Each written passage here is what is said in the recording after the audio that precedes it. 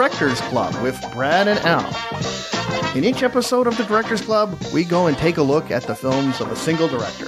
Their breakout films, their career touchstones, personal labors of love, and hidden gems that could be found amongst their filmography. You can never tell what themes and connections to other films that can come up when you look at a director's body of work. Come join us on the film journey. Hi, I'm Al. And I'm Brad, and we are part of the Now Playing Network.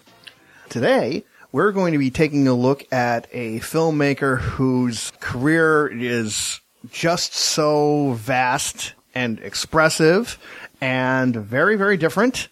This is German director Werner Herzog. In fact, it's so vast that we're going to have to do this in two parts. So today we'll be talking about the beginning of his career, which focuses mostly on narrative films, all the way through 1987's Cobra Verde. But are we going to talk about Grizzly Men or Bad Lieutenants? Not this time. So hopefully you'll be able to join us at some point next year when we do Herzog Part 2. But for now, let's jump right into Part 1. What makes Herzog so special? A lot of it is that he goes and shows you these things in these movies that you have never ever seen before.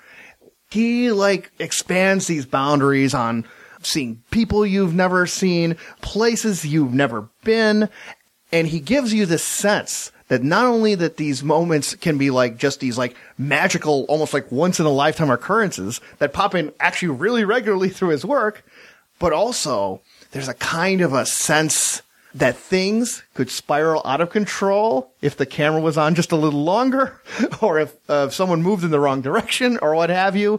There is this sense of both spontaneity and danger that pervades a heck of a lot of his work. Right, and part of the unusualness of Herzog, I think, comes from his very unusual biography, which is very different than most other directors will be covering here. Here is a guy who was born in a remote, tiny Bavarian town near the end of World War II, and he didn't have a telephone in his household. He made his first call at the age of 17. He had not seen a film until he was a teenager. This is very different environment from many of the directors who were born and bred on movies, and so his point of view is so different. He has this thing about walking, and that he, on a whim, would decide to just walk the borders of his country for days at a time. And there are these real eccentricities to this guy that has nothing to do with movies, yet they show up in his movies. But I do think they did manifest itself in some points, right? Wasn't there a story where he literally stole the camera he used for the first series of films? Right. He believes in guerrilla filmmaking in the truest sense of the word. Once he did get the bug about films, his attitude became that everything must take a back seat to them. And so he becomes kind of this mixture of Jacques Cousteau meets P.T. Barnum in the sense that this amazing curiosity is also combined with this willingness to do anything for the show. And that fits in with his reputation, which is, how much of a madman is Werner Herzog? Because if you listen to his interviews, he tells all kinds of stories. But how much of those are true, and how much is it him being P.T. Barnum? Boy, I'm really, really glad you brought that up, Brad. Because it's kind of important for people who are unfamiliar with Herzog's work to get kind of a little bit of a sense of the framework about how he's operating. I hope you guys are getting from a little sense of his history and from some of what we're saying in this introduction about making conventional stories and conventional plots is not really Herzog's deal, and is not the biggest thing that people should try to appreciate about his work. To the extent that you're watching his films and you have a feeling in your head and in your heart of, I can't believe the shit I'm looking at. That's kind of part of what Herzog's doing, but the other part, the Cousteau part, is also true. Like, I can't believe what I'm seeing, but there might be some underlying truth or something that just feels right about the things you see in his films, no matter how crazy they can be. Right, so you have this unequaled visualist as far as bringing different places of the world home to you, combined with this theme that he's fascinated with, which is madness, which is why he tends to use unusual actors or non-actors in a way that is going to give him a result that is nothing like you see in any other film. Yeah. What makes a person, what makes a whole person, is it seems to be a common concern of what he's doing in his films. Like, just the way, like, people fall short, like, mentally or sometimes even physically. And also how, like, the environments, like, shape people and warp people to certain degrees. There's also a very particular context that he's making his films in, because just as American films were changing in the late 60s and the 70s, this is when Herzog comes to the fore as part of what was known as New German Cinema. So he came along with other directors like Wim Wenders, Rainer Werner Fassbender, and Vogel Schlöndorff, who were the first directors since before World War II to truly create an original cinema out of Germany. And as they would be the first to say, the reason for that is because during the Nazi period, cinema basically shut down in Germany. Anything that wasn't state-sponsored Nazi cinema was shut down. So Herzog often tells about how they had to be influenced by their grandparents because their parents, representing the Nazi generation, were a time when creativity shut down. In Herzog's career, it almost seems that there's an overabundance of creativity or an overabundance of creative exploration anyway. Maybe that's the very specific way that Herzog reacted to such a repressive environment from the previous generation. Very much so, with a fierce independence. It's exhilarating to be shot at without success. So only men understand that. It's probably women do not understand this exhilaration. So let's go get started with his first feature film, Signs of Life, made in 1968. It's about a World War II soldier who is recovering from a war injury, who gets stationed far from the battlefront on a small island where he, his wife, and two other soldiers are guarding munitions at a nearby fort. With little danger or duties they're concerning themselves with, they engage in all these kinds of small-scale activities until the psychology of one of them take a different turn. This is a really impressive debut from Herzog, not just because he's already got a distinctive and powerful visual style going, but also the themes that he's going to go back to again and again in his career are already there, just about fully formed. And, you start with this great sense of location. They're on the beautiful island of Kos in the Greek islands, and the characters are in this stone fortress that provides this wonderful background for all the action we see. The fort is not just unique in how it a little bit bigger than four people are supposed to handle, but the fort's also fascinating in that various rubble from old ruins have been brought up from the ground due to the various bombings that had happened earlier at this area. And so you get these great shots where like parts of statues' legs and faces are jammed into the walls of the fort. So like the heads look like they're screaming out from the middle of a wall. Right. It's visually interesting and also provides characters with a lot of bits of business, which is a lot of fun in this movie. You have the first of a few examples in a Herzog film of somebody trying to hypnotize a chicken by drawing a chalk line and facing the chicken towards it. This is Herzog has a thing with chickens, so we'll get back to that in a bit. But also a fellow, also a fellow who has come up with a way to catch roaches in a trap, and a little toy owl that moves with the help of a fly. The first part of this movie comes with all these wonderful, I'd almost call them documentary-like touches.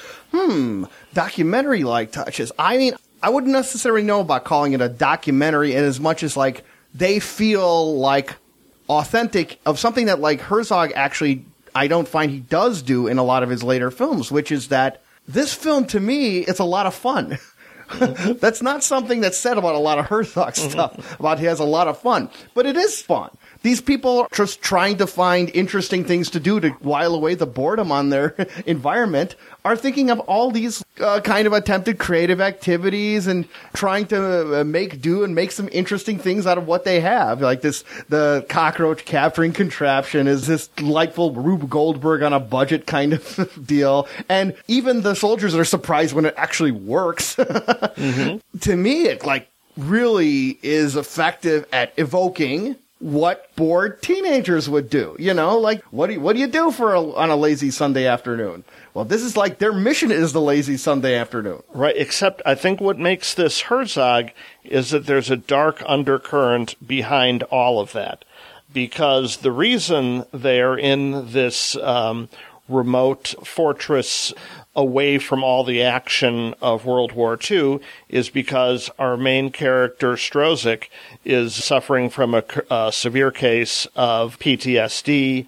It is implied that he has had some kind of breakdown earlier, so they've reunited him with his wife, and he has his two friends with him, and you see him trying to adjust to this life. And you mentioned, bored teenagers.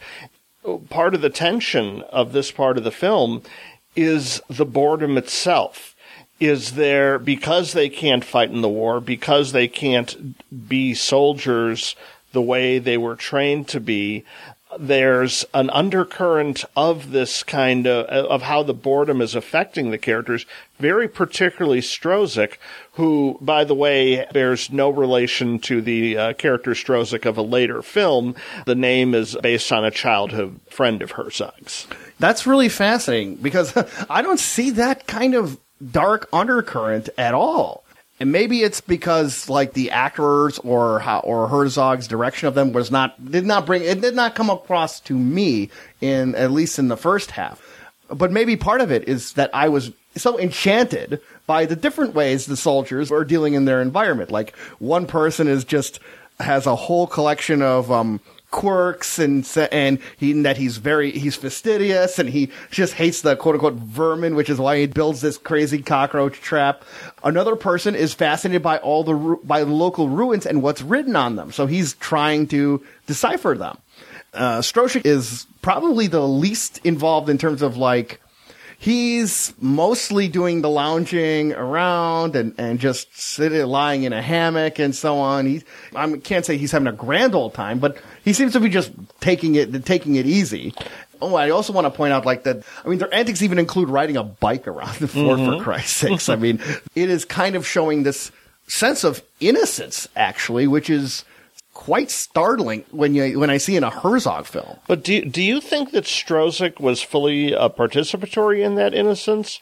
Because I sense this distance during those scenes where his wife is trying to engage him romantically, his friends are trying to engage him with various activities. He runs into all sorts of eccentric people around the island, and maybe I'm just projecting from what happens later in the film, but I got the sense that he was having trouble connecting to all this. You know what? I see where you're coming from on that. I mean, I didn't take that as a measure of darkness, though. I kind of felt for Stroshik and the other guys out there in their fort, like in a way, maybe like their fort is like the treehouse from Badlands, where Martin Sheen and Sissy Spacek hang out. In this environment, they're just out trying different things because they really are, they're soldiers and who are not in a war environment. They literally don't know what the purpose of their mission or the value is of guarding these munitions, which I think is even said that the munitions are for weapons that are no longer in use. Henceforth, they're just, gunpowder in various containers, which leads to them using them to make fireworks and other fun activity. But I do see where there is a distance that Stroshik has that the other two don't. They're kind of the other two are making do in their own way. But he seems to be more questing for, hey, what's the point behind all this? Because he does visit the town. He hangs around with the kids. And there's a really poignant moment where he sees a soldier and he's playing this wonderful piano piece. As he's looking at this guy playing the piano, he's really taken by that this guy has a skill, he has an ability, he feels for the music that this guy's able to express. And I was not necessarily seeing what Stroshik, like if Stroshik wanted to be able to do the same thing, but I think he wants to do something like it, and he's not getting this from that environment. To me, I look at this movie and I honestly think, I think this might be Herzog's versions of Clerks. These guys whiling away in this very stark kind of environment, and they have a feeling that they weren't even supposed to be there for this mission today, and like that sense of like rootlessness and just what is the job? What is the job I need to do? And the kind of angst about that feels to me very, very youthful. Mm-hmm. And it also has something that is I was not expecting, which is that there is a little bit of camaraderie, because these are people who it's not like a case of a loner fighting against the world, at least not in the beginning. They have a level of playfulness with each other. They rib with each other. They engage in like different kind of would-be adventures with each other. Well, we should give credit to one of the actors, Wolfgang Reichmann. Yes. Who plays the most boisterous of the three. He's the one who's always basically got schemes and looking to play, to be playful, to get Stroshik out of his shell, and performance-wise, he really marks a contrast, and I think provides a lot of that kind of everyday life feel that you're describing. Yes. No, I really enjoy Meinhard. He kind of gets like this kind of Rob Corddry vibe about like, it's not even like mischievous, but it's just how he has a reaction to specific things that happen to him is I find just really, really charming. Right, like he invents a game where the characters have to sit against a wall with no chair and see how long each of them can do it. Yep. And then Stroszik's wife just doesn't want anything to do with it. She's there for 2 seconds and leaves. Then the other two just kind of sit and wait and see. And then one of the guys just stays there, even though he's won. He's like, oh, this is fine. It had that right, exactly. It has this wonderful kind of like deadpan humor to it, which reminds me of like some of the work that like Jim Jarmusch does in his films, and just this way of like, well, there's not a whole lot happening in terms of like plot or danger or drama in it. So what can people make do on this situation? And the results can be very, very funny. Right. And not a lot happens until it does. And so I'm going to give kind of a spoiler warning for this, but also a generalized spoiler warning for this podcast. Herzog has so many amazing endings. And We're going to talk about them. And if you haven't seen some of these films, some of those endings are just really powerful. And so consider that kind of an overall spoiler. So that's a great point, Brett. Yeah. I mean, Herzog's films, a lot of the cool things about his films are just the amazement of discovery of these things that you've never experienced or never experienced in a similar way until Herzog has shown it to you in this way. And so it's very much recommended to take a look at his films before fully diving in on how we talk about it. And when we make a comment on the ending being remarkable, get yourself over and check the film out. Right. So the thing we see here in Signs of Life that happens about the 20 minutes to the end that shifts the context of the movie and shows, I think, the darkness that's been underlying all along is when Strozik and his partner go out on patrol, and they run into this valley of hundreds of windmills. And Herzog has a way of shooting these windmills. He said himself that they completely haunted him. A lot of things haunt Herzog. I'd imagine. and freaked him out. And the way he films them, along with the soundtrack, when intense things happen in this film, he brings about an acoustic guitar to play folk melodies that emphasize them, sometimes augmented with strings. And so the effect of the music, the effect of the way he films these hundreds of windmills in the distance, and then the editing between that and Strozik's reaction, which is to have a complete and utter breakdown. And we see in the distance him having to be subdued because he's gone for his gun. Yeah, it's filmed in a really remarkably cool way where it does a very slow pan from left to right which keeps going and keeps going and keeps going, and the fans of the windmills are colored and they turn in such a way to kind of remind of the sort of the hypnotist kind of spiral, except there's hundreds and hundreds. It looks like there's hundreds and hundreds of these things, and after you do a long pan, you cut back to the reaction of Strozik, and then it cuts back, and it shows an equally long section of panning. Mm-hmm. So the feeling you get when you see it is that you are surrounded by hundreds of these things, and you get a sense of that Strozik that you feel oppressed, but you can't quite understand why that is. The sign of the great filmmaking is just, even though it's innocuous looking in some ways, the way Herzog films it, we understand that this has now become not just what we see, but something that is causing a breakdown. And then that breakdown leads Strozik the next day to actually arm himself, take over the fort. Everyone who is, again, not combat ready pretty much runs back into town. Strozik ends up killing a donkey, but then holds himself up in this fort. And in an interesting decision, almost is always looked at in long shot from that point on.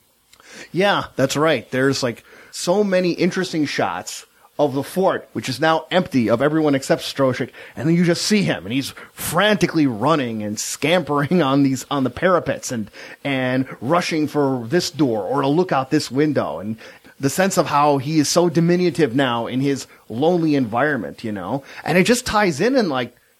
Sometimes, like, when you see an early film of a director, you get a sense that, like, oh, these are elements that are in his subsequent movies. But here, I actually think this is the transformation of Herzog. Mm-hmm. This is Herzog's origin story to me.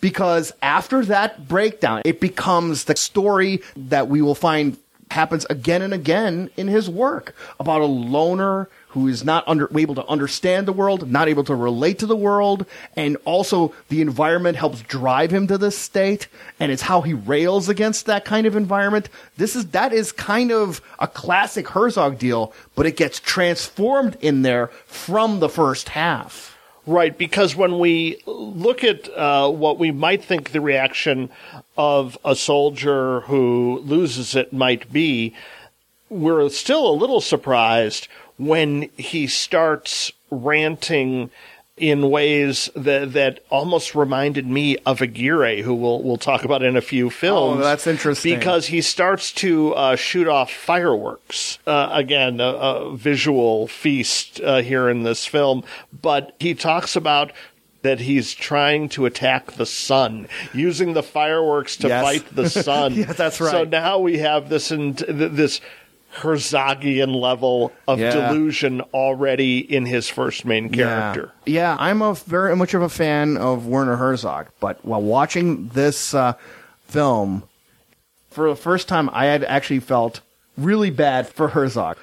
I look at that first half of the movie, and I just think Herzog still is very creative in that first half, but there's a level of sort of empathy for different points of view and different parts of humanity, just a sense of kinship with other people that seems to me just gets lost. And I feel kind of really bad for that Herzog, because that Herzog is scantly ever makes an appearance in his subsequent films. I disagree a little bit, because I think that appearance occurs more so in documentaries where. And so I understand why, if you look at his fiction films, which is what we're mostly going to be talking about in part one here, that absolutely seems to be the case. But I think as you go into documentaries, you find these character bits, these people who he's found almost at random that he finds something to be affectionate about and to love in.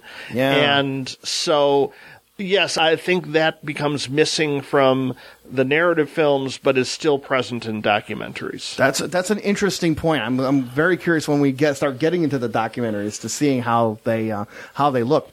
I also really like your point about the music, because I think the music gives that kind of haunting quality you were just earlier describing. It kind of actually reminds me of what the zither music in Third Man does. Oh, good call, yeah. You know? Mm-hmm. And that effect works really, really well at the ending scene. You don't see Stroshik. You're just looking at it from the fort, from the vantage point of the town.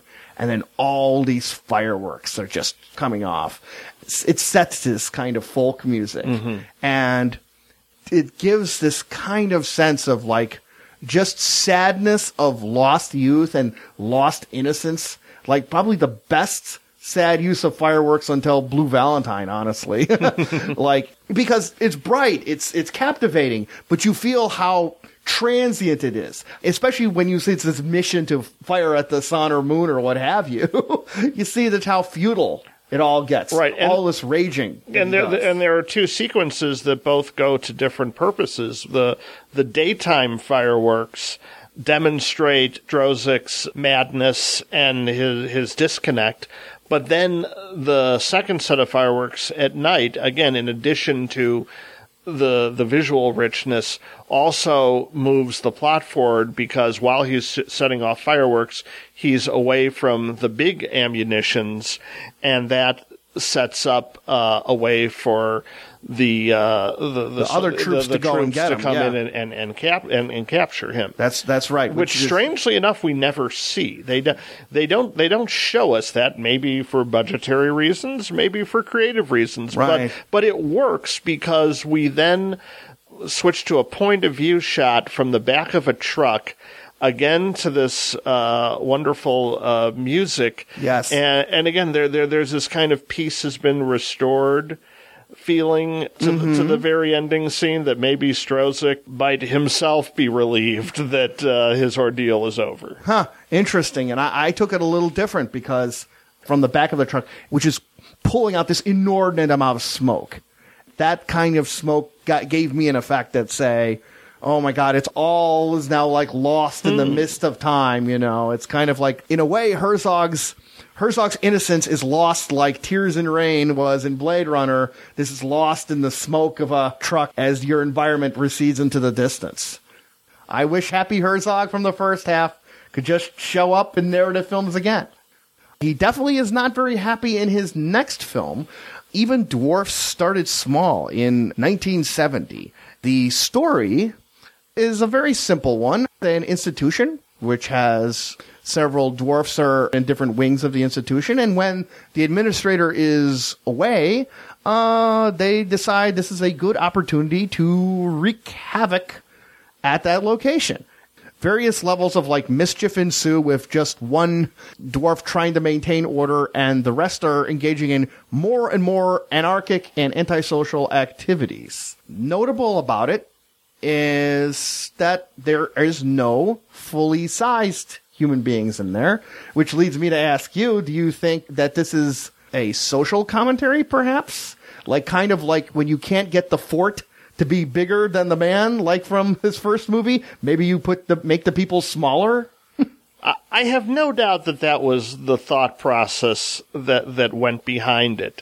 But for the first and only time in Herzog, I have to say that I think it's a complete and utter failure.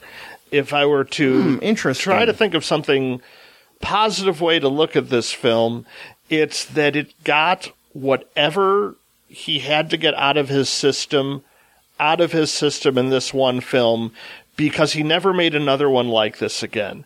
He's often accused of exploiting in various ways, and usually I tend to give him the benefit of the doubt. But this time, it seems to me not only exploitation, but cruel exploitation and a nasty disposition, not of its characters, but not just of its characters, but of the film itself. We could talk about some of the things that happen, but I think this is kind of a line crossed sin number one. The way little people are treated in this film is they are mocked, they are infantilized, they are not fully drawn characters, but looked at as characters either of horror or to be laughed at, not to be laughed with.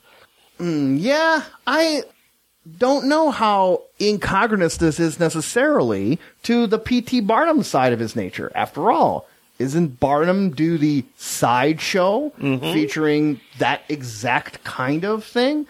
Doesn't Herzog in a lot of films just show some extraordinary image whose main purpose is in fact to be bizarre and to put you in a very weird place?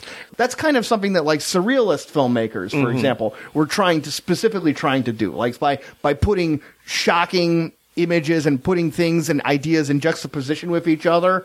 It's meant to kind of move your brain a little bit and help you appreciate other concepts or appreciate other things more. Right. And when Herzog does these in other films, and he will go into surrealism and he will go into disturbing imagery, but in his other films, I always feel they're to an end. He's using those images for a larger picture, and here I don't sense it. And by the way, there's a lot more than just the pig.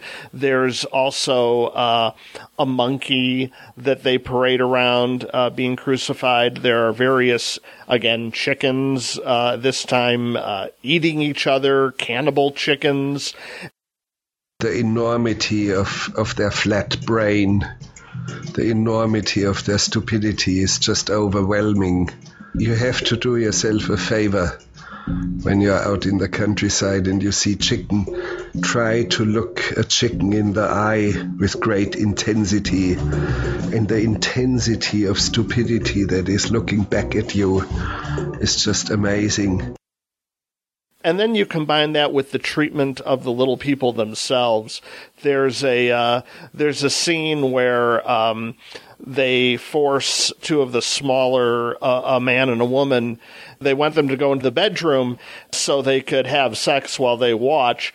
But because in the world of this film, little people equals children, it's treated like the old, junior high closet game, and so the smallest dwarf can't even get on the bed, which again, according to the film, seems to be the subject of much fun, but I couldn't garner that much fun from it. The film is pretty offensive to me in a lot of the cases where they would have the dwarfs do like some activity, and it would just cut to have minutes at a time of just chickens attacking each other. The comparison is very unfortunate and degrading to just go, oh, look at these antics. These are no better than a bunch of, like, dumb chickens scattering around, you know? I think it might be interesting to compare it to another film that approaches the same subject matter, but I think does it in a less exploitive way. The movie Freaks, the 1932 Todd Browning film, takes place in a circus with all manner of circus freaks, and there's kind of 3 phases to this film, and there'll be a spoiler here too. You know, the first phase is we're shocked because we are not used to seeing people who are, you know, might not have limbs or might be deformed in various ways. But then the film takes its time to let us get to know the freaks, to see the relationship that they form with each other, to see the bond they have.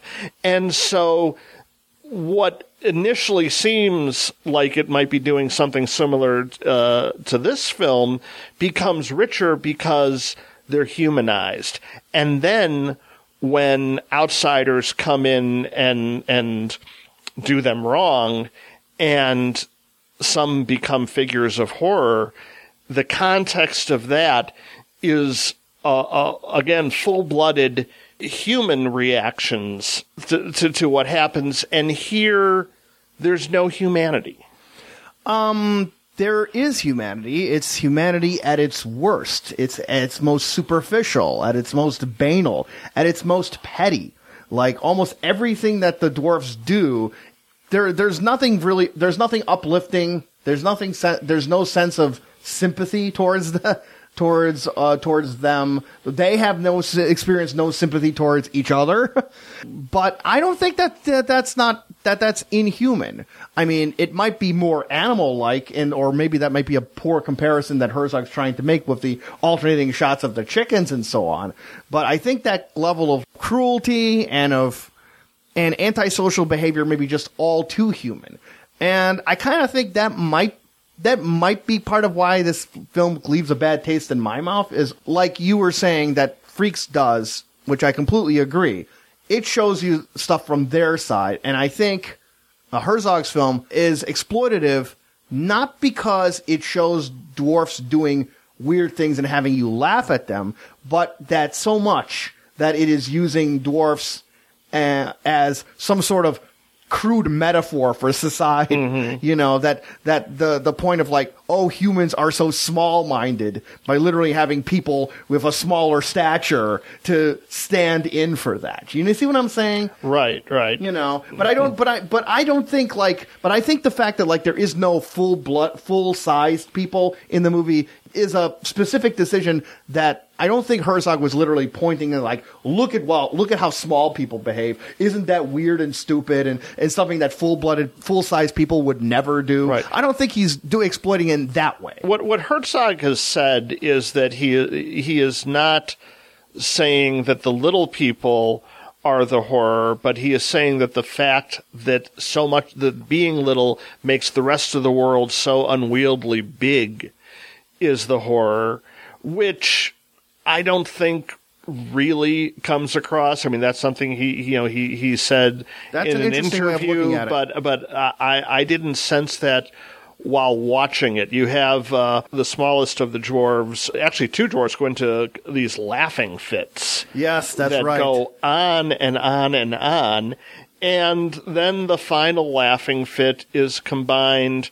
with a camel defecating. You know, are we supposed to bravo that? You know? Right, exactly. Right, that image is something which you look at that and you think, you know, maybe watching movies is not necessarily the greatest thing some people can do. You know, there are other hobbies. Maybe it says something for the film that it lets you as an audience member question what you're doing with your life choices. And special notice must be paid to the dwarf laughter, which in this movie, the way it's recorded or however they laughed, it's particularly very horrifying. You know, in fact, to me, it works like the opposite of what a clock alarm would do, you know, because a clock alarm is something that you turns on and helps you wake up. But this dwarf laughter does the opposite, because after you hear it, you will never sleep again. But she must have been about 80 when a friend of mine called from Paris, "Come quickly, she's dying." She had suffered a massive stroke. And for a moment, I didn't know what to do. It was such a deep shock, and something surged inside of me, and I knew, you're not going to fly to Paris, you are going to walk. And I have to, it was like a pilgrimage. I just grabbed a duffel bag and grabbed some solid shoes, put them on, and I knew I will walk the shortest, quickest route to Paris, a straight line. I took a reading from the compass, and it was the beginning of winter with snowstorms and hail and ice. And I walked for almost 4 weeks, and I knew I would not allow her to die. Herzog's goes and has this very unique take on humanity, small and maybe not so small in this movie.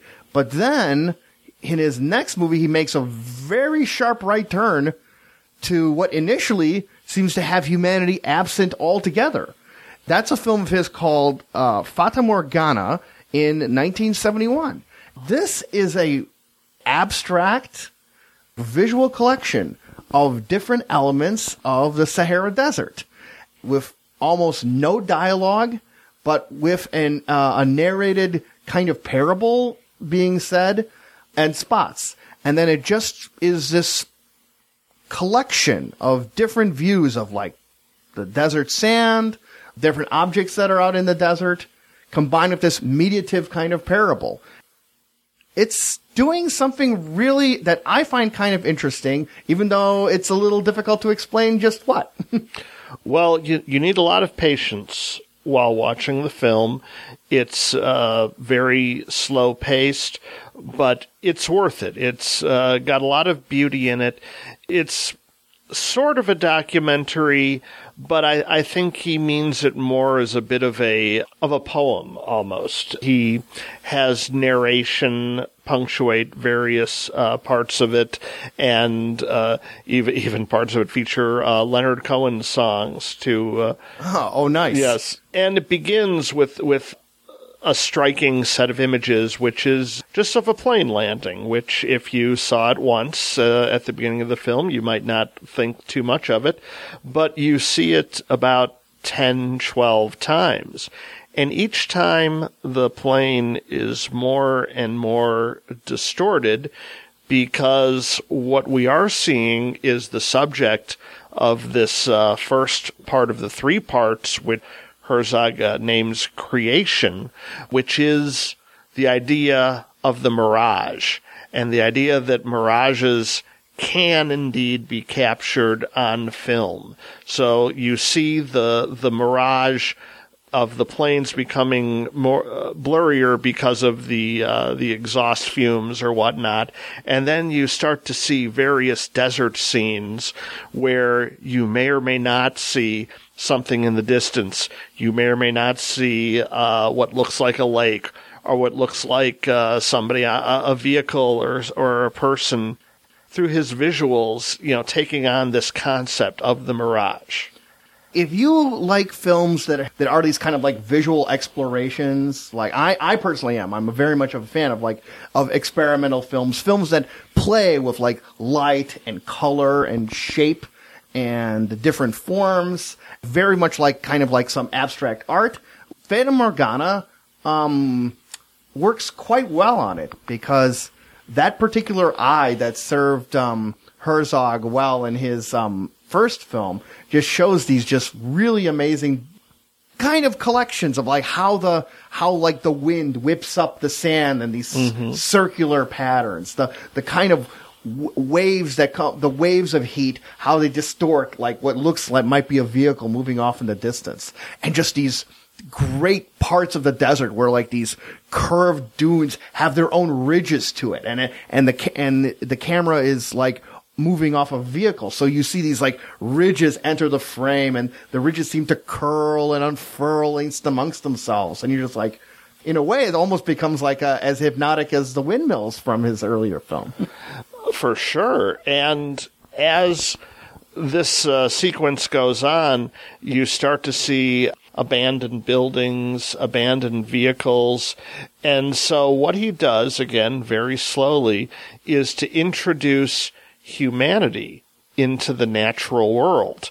And so it's told in 3 parts. First part was creation with almost no signs of humanity.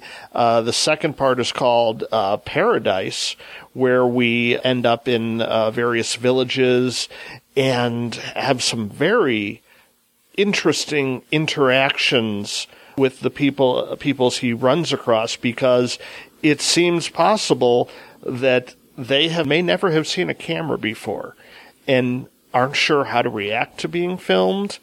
And based on what we see, Herzog doesn't tell them how to react. Right. Their reactions are pretty unique.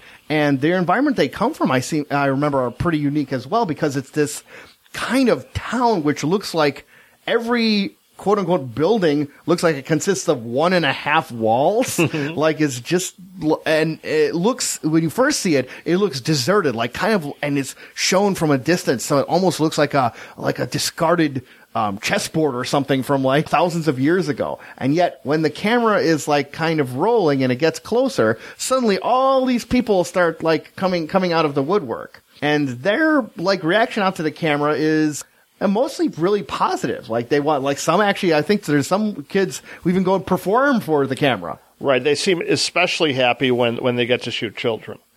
Yeah. Because there's such a unforced reaction to being filmed from them. Yeah, you couldn't get a more disparate impression of smaller people than the kids in this movie versus the dwarfs in the previous one. Right, you know? right. Why do you think the phases were called creation and then paradise? Because it's not really a paradise kind of place. It's still very, very arid, very, very hot, and a lot of sand.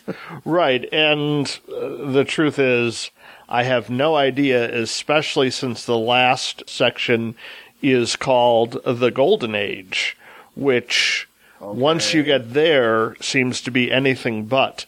Because now Herzog has a bit of a trick up his sleeve. We have left the natural world, we have left primitive villages, and we are now in a small theater. Very small, a makeshift theater almost, with a middle-aged man and woman doing a musical number, singing and playing piano. We don't find this out in the film, but what makes this interesting, I think, when you read about the film, is that this is in a whorehouse.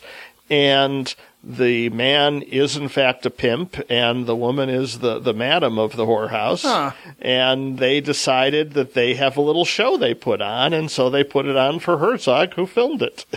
Right. That's a very interesting transition, because it's also kind of like very lushly colored for that. Like I think it's a nice green environment where they're at and doing their performance, and the camera's kind of fixated on just the performance itself. Where does the performance come from? Where does the mirage stuff come in? The parts of on nature, that part kind of like threw me completely for a loop. I had no idea what to make of that ending.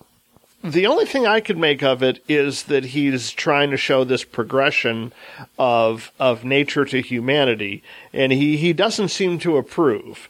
Because, this is a pretty garish display. It's not really a very good musical number that's being performed. And then it attaches to another interesting sequence where we're back to some sand dunes, but this time there are a bunch of tourists wandering around the sand dunes. Right. And they're playing with their own little illusion and trying to create their own mirage by just kind of popping their heads up behind each of the dunes for a photo opportunity and to show themselves. And it's a very touristy thing. Considering where we began and where we ended up, I have to think that titles like Paradise and The Golden Age are meant to be taken ironically. Yeah, it's a very sarcastic take on it. Like Herzog's so good in the beginning of showing the kind of mystery of the desert, the kind of weird, like abstract quality of it, that those characters at that moment are clearly not appreciating it on the way that Herzog is. And to end like that on this kind of just in this corny kind of song is, you can look at it as a way of Herzog throwing up his hands and go, people, what are you gonna do, In a way, like he still kind of has a little bit of the sour attitude, Well, but he sees the beautiful part of it too, especially with the younger kids. So he does have that, but. And he'll never lose that sour attitude. And all in all, I still very much like the film. I probably like the beginning of it a little more than the end, but it's still a great introduction to Herzog the Explorer. With each film, we're going to visit a different part of the world. Right. And here, the Sahara Desert and Africa is his palette, and I'm very glad he took us there. Well, I think when you call it a palette, that's a pretty good metaphor for what he was doing, because it's kind of the environment, the set of the setting for where he wants to look at humanity, and I really do like the movie. And I guess what I really like about the movie is, how sometimes there's an art piece where you have a chair and they different parts of the chair are removed, and at one point does it stop becoming a chair.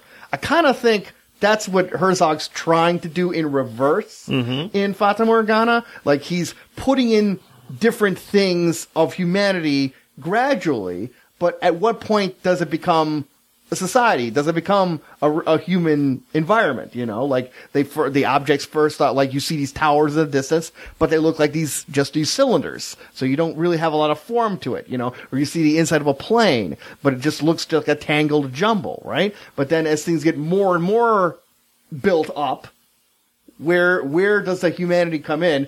And the other side of it, of course, is that the sourness, the sarcasm, and what's that good for? And while this is all happening visually, it's also happening on the soundtrack, because at the beginning you have this narration of what I believe are quotes from Mayan scripture, which is narrated by one of Herzog's heroes, Lottie Eisner, who wrote a famous book about old German cinema called The Haunted Screen. Okay. And and he just has so much admiration for this person, so that he had Lottie Eisner do the narration. Kind of tells you how he feels about that part of the film.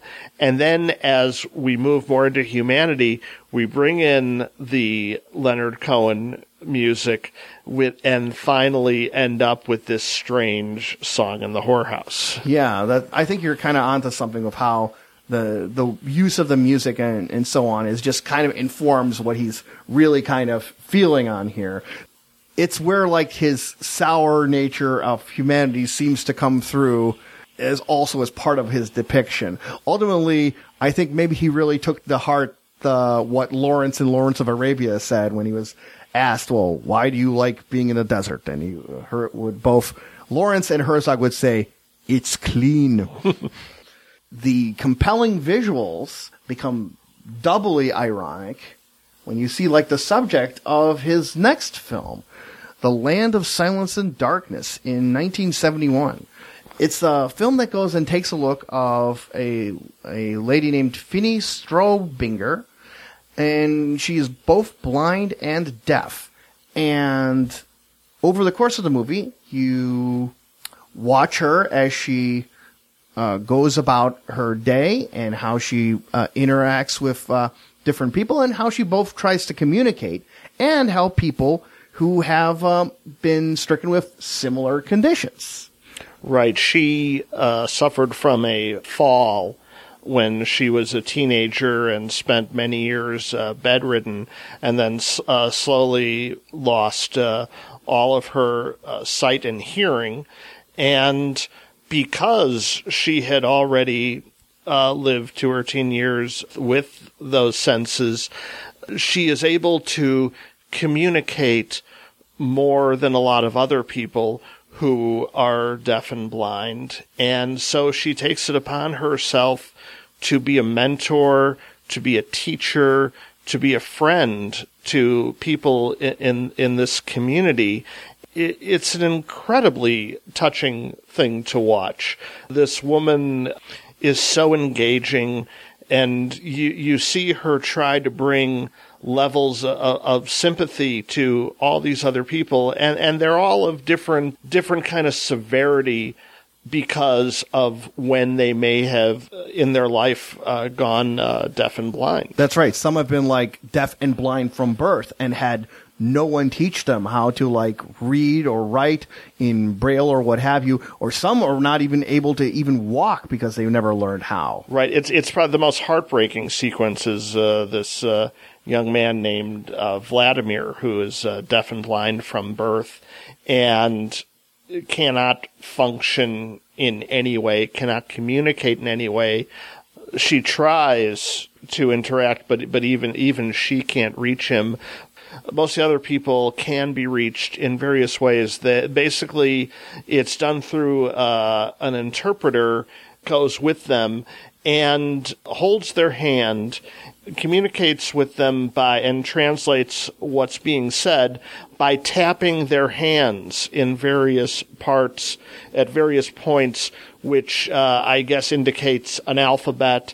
I think this is probably the system that Helen Keller was known for popularizing. Communication, or lack thereof, is often a theme in Herzog. Here you have heroic measures of achieving communication. Right. I mean, if that's if communication and the lack thereof and isolation of people is a concern of Herzog's, I think this is does this in its purest form. Like, I agree with you completely that she is such a great tour guide, because she is a person who has, while being very forthright about her limitations, does not have an appearance of like letting it slow her down. She doesn't treat it as an opportunity to be depressed about her situation, but instead is using like what limited ability she can to communicate to help other people who are in worse shape be able to go and communicate and reach out. This includes like hosting parties and taking people on these like nature trips where they're able to like feel different trees and different animals, and then have their guides be able to explain what they're touching. But their ability to reach and experience life can be almost scarcely diminished by their limitations. And that's a really great message, a real positive message. It's heartwarming as hell to be able to see this come about. And just as much so as it is disheartening when you see people who are closed off in the most severest way imaginable. And like maybe in ways that you don't usually imagine or had the opportunity to think of. But Herzog, I think, is really successful in bringing out that feeling of isolation when you just have these people and you just don't know where they're in their own world, and there's a whole world around them, and how can they note and experience it, and you really, really feel for them. One other sequence I want to bring up, when like a father has a kid who is deaf and blind, and he's trying to get this kid into the water, and just the way this kid has this level of trepidation and the level of support that his father does to it, including letting the kid dunk to the father's head underwater for a bit to show that it's okay. It's just it just goes so tremendously emphatic. Right. When I first saw this film, I really fell in love with it, and I found it to be one of the most engaging documentaries, one of the most engaging Herzog films. So we're going to move to another element of the film. I'm once again going to provide, but this time, a different kind of spoiler warning. Right. We're going to discuss something that goes on behind the scenes that may affect your appreciation of the film, or it may not. But just so you know, there is something to be said for watching the film without knowing what we're about to say. That's correct. You should take a look at the film without any particular kind of expectations, and just look at the people and look at what they're, not just what they're saying, but maybe even more so what they're doing. But with that in mind, there's several moments where you see in the movie which aren't true. In the beginning of the movie, she mentions a story about never being able to see a ski jumper, and as it turns out, that was completely made up by Herzog for her to recite. Right, and as it turns out, Herzog had wanted to become a ski jumper himself, and oh Jesus, ski really? jumping was kind of a big part of his growing up. And soon after this would make a short documentary called The Great Ecstasy of Woodcarver Steiner about ski jumping. And is Steiner a woodcarver, or is that his name? Like so much of Herzog, things are not always as they seem. Right. But yeah. So now we have a situation where Herzog's obsessions, which, of course, in his narrative films he is free to explore, is very pointedly put onto can we even now call her a character in this documentary. And Herzog does not have a problem with this. He's basically saying that as a documentarian, he has the right to interpret what he sees and apply some of his own thoughts onto that. And I think what's an interesting question is, does he have that right? Yeah, Herzog has claimed, most kind of infamously in a statement he said in 1999 that's now been dubbed the Minnesota Declaration, that documentaries they attempt to be quote-unquote cinema verite, or to show like truth objectively, will never work, because a person always puts their own perspective on a documentary film. And he goes further to say that when he tells characters to say things they wouldn't normally say and has them do things they wouldn't normally do, he has claimed that he's reaching for some sort of ecstatic truth, in his own words, some sense of a deeper truth that cannot be merely explained by just showing people and recording what they normally say.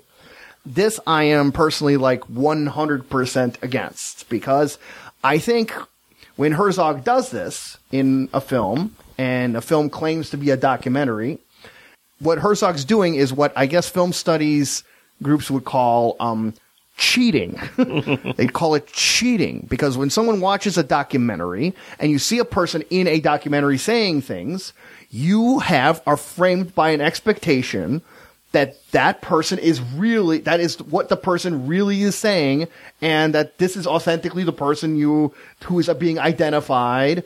And there's a level of authority that you give to the images that you see, that they are a level of real life, not this ecstatic true thing of Herzog's, but really real life. And Herzog, honestly, to me, Herzog exploits that in this film more than he's exploiting the dwarf people, and even Dwarf Started Small. He is taking your sense that this is a real person, and when she then says about the ski jumper, you feel like, as any reasonable human would, oh my God, she's never going to see these especially when he cuts to her in the middle of her speech to a shot of a ski jumper. Right. You are meant to feel, oh my God, this great image, and she will never see it again. But that is based upon the idea that she's really felt that way. And you are doing her a disservice to herself, her decades of experience on this planet, by not going over for things that she is. Why are you going for things that you, as a wannabe ski jumper, are doing? You know? So, yeah, that's kind of, I think it's more exploitive and more offensive to me.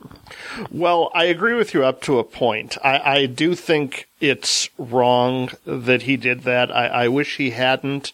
It does not ruin the film for me. I still find this an amazingly engaging documentary, but, you know, it does provide a caveat.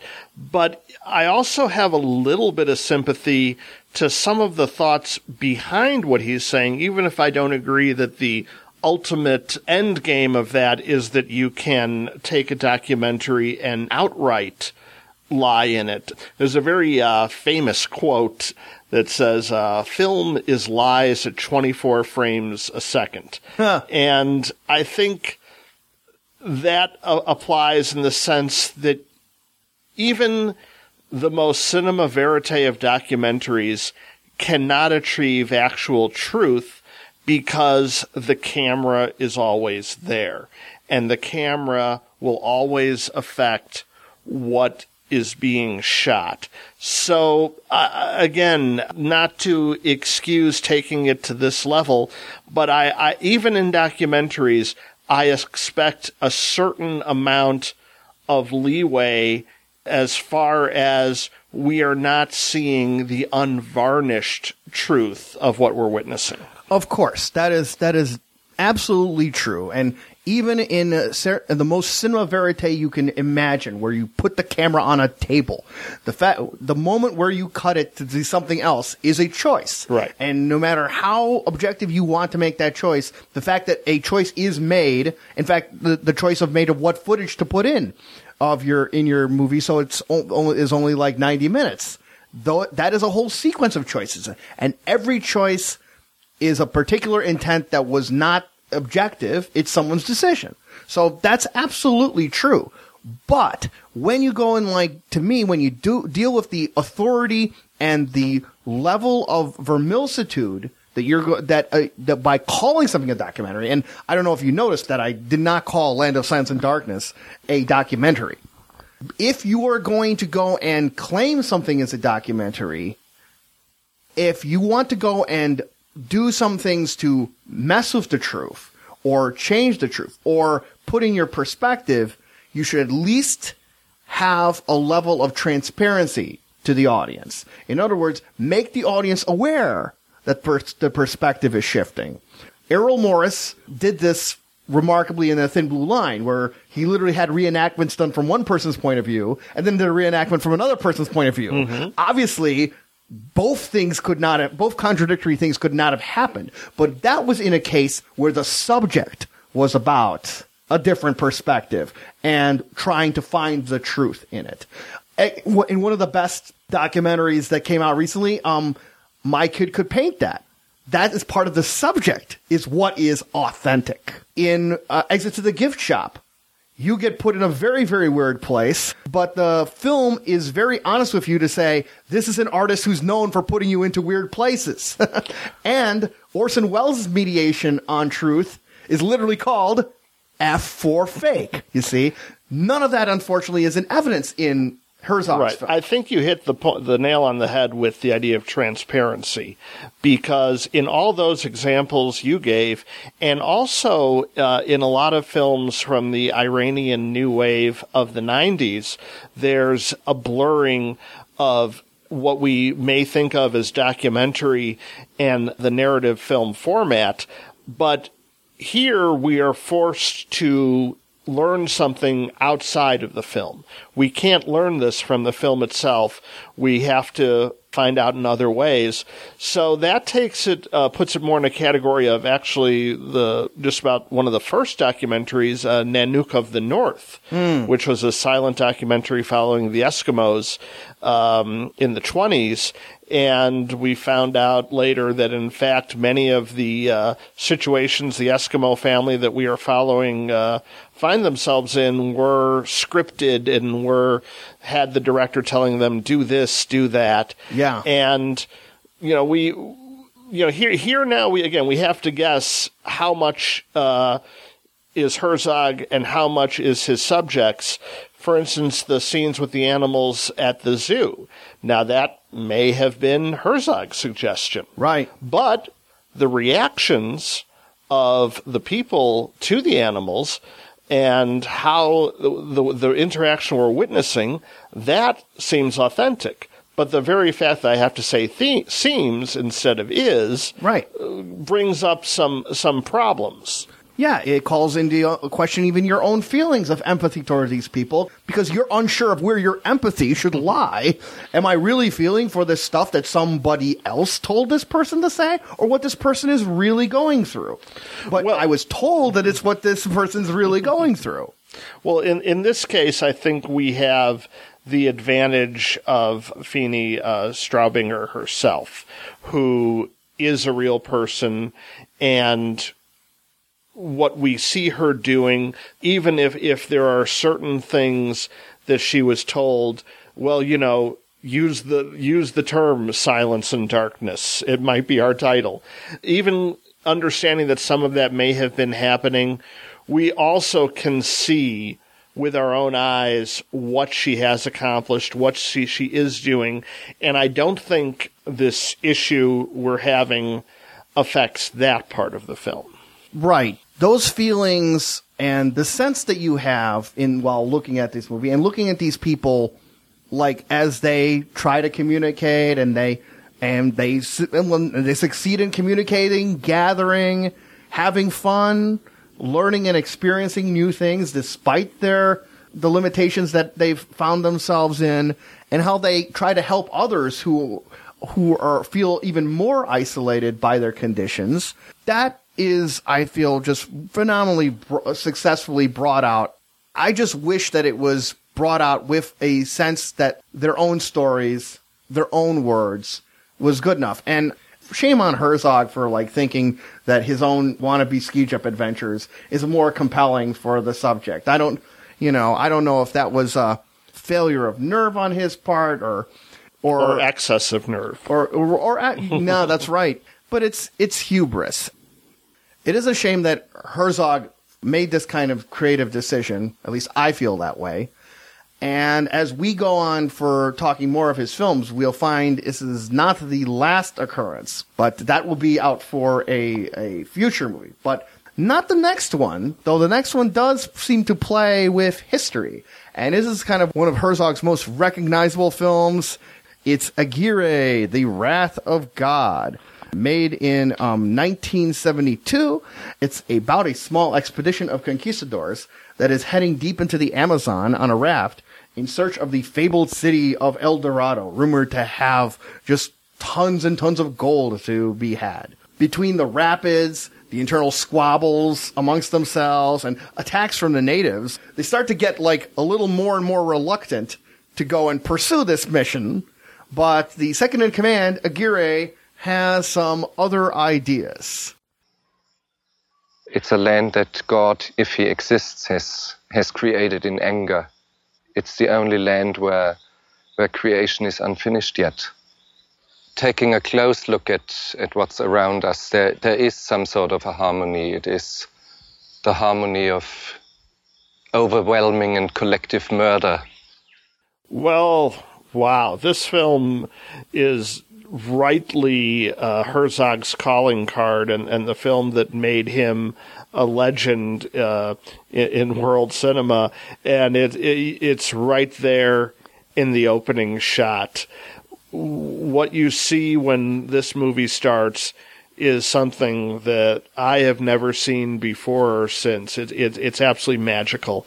The mountains of the Amazons, and you see in long distance hundreds of Spanish conquistadors in full armor, in full regalia, marching single file down this mountain and up a second mountain and out of the clouds, which are actually right there as Herzog is filming. It is both a shot of amazing beauty and also something that introduces us to the main problem of the film, which is that this is about a group of people who are somewhere they should not be. Right. The ideas of Fata Morgana's head-popping tourists get the epic treatment in this film. Man is where he does not belong. And boy, does that first image bring that out. The sheer, staggering immensity of this landscape and the pitiful ant-like nature of the humans attempting to traverse it is just brought up really, really well. How well? I mean, in fact, I just noticed that it's brought up so well that I'm start talking like Herzog in describing the scene.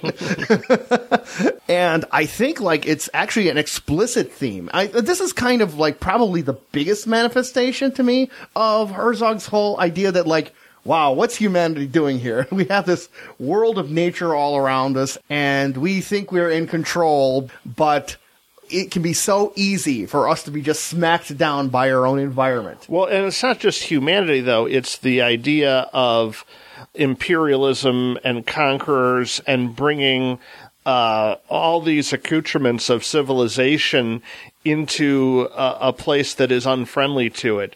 How these people must have been so hot in all that armor, in all this, carrying the flags, carrying, there are two women in the group who are both... They're being carried on a carriage, yes. And other people have to, like, carry them while they're waist deep in some horrid muck, and they have to be carrying this carriage at the same time. Right.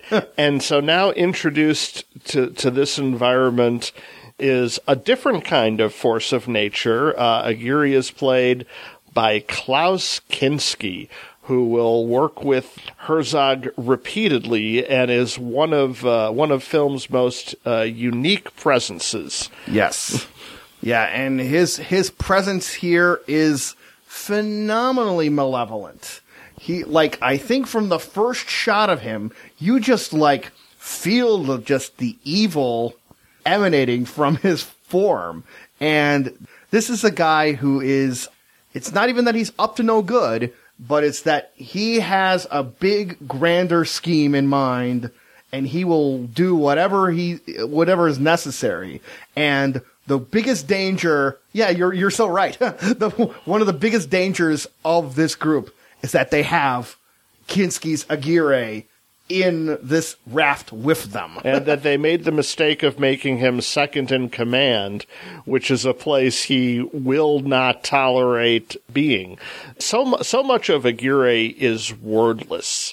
And what you're seeing in Kinski's eyes are something that, you know, the theme of madness would often in other films be brought out in the dialogue and in what happens.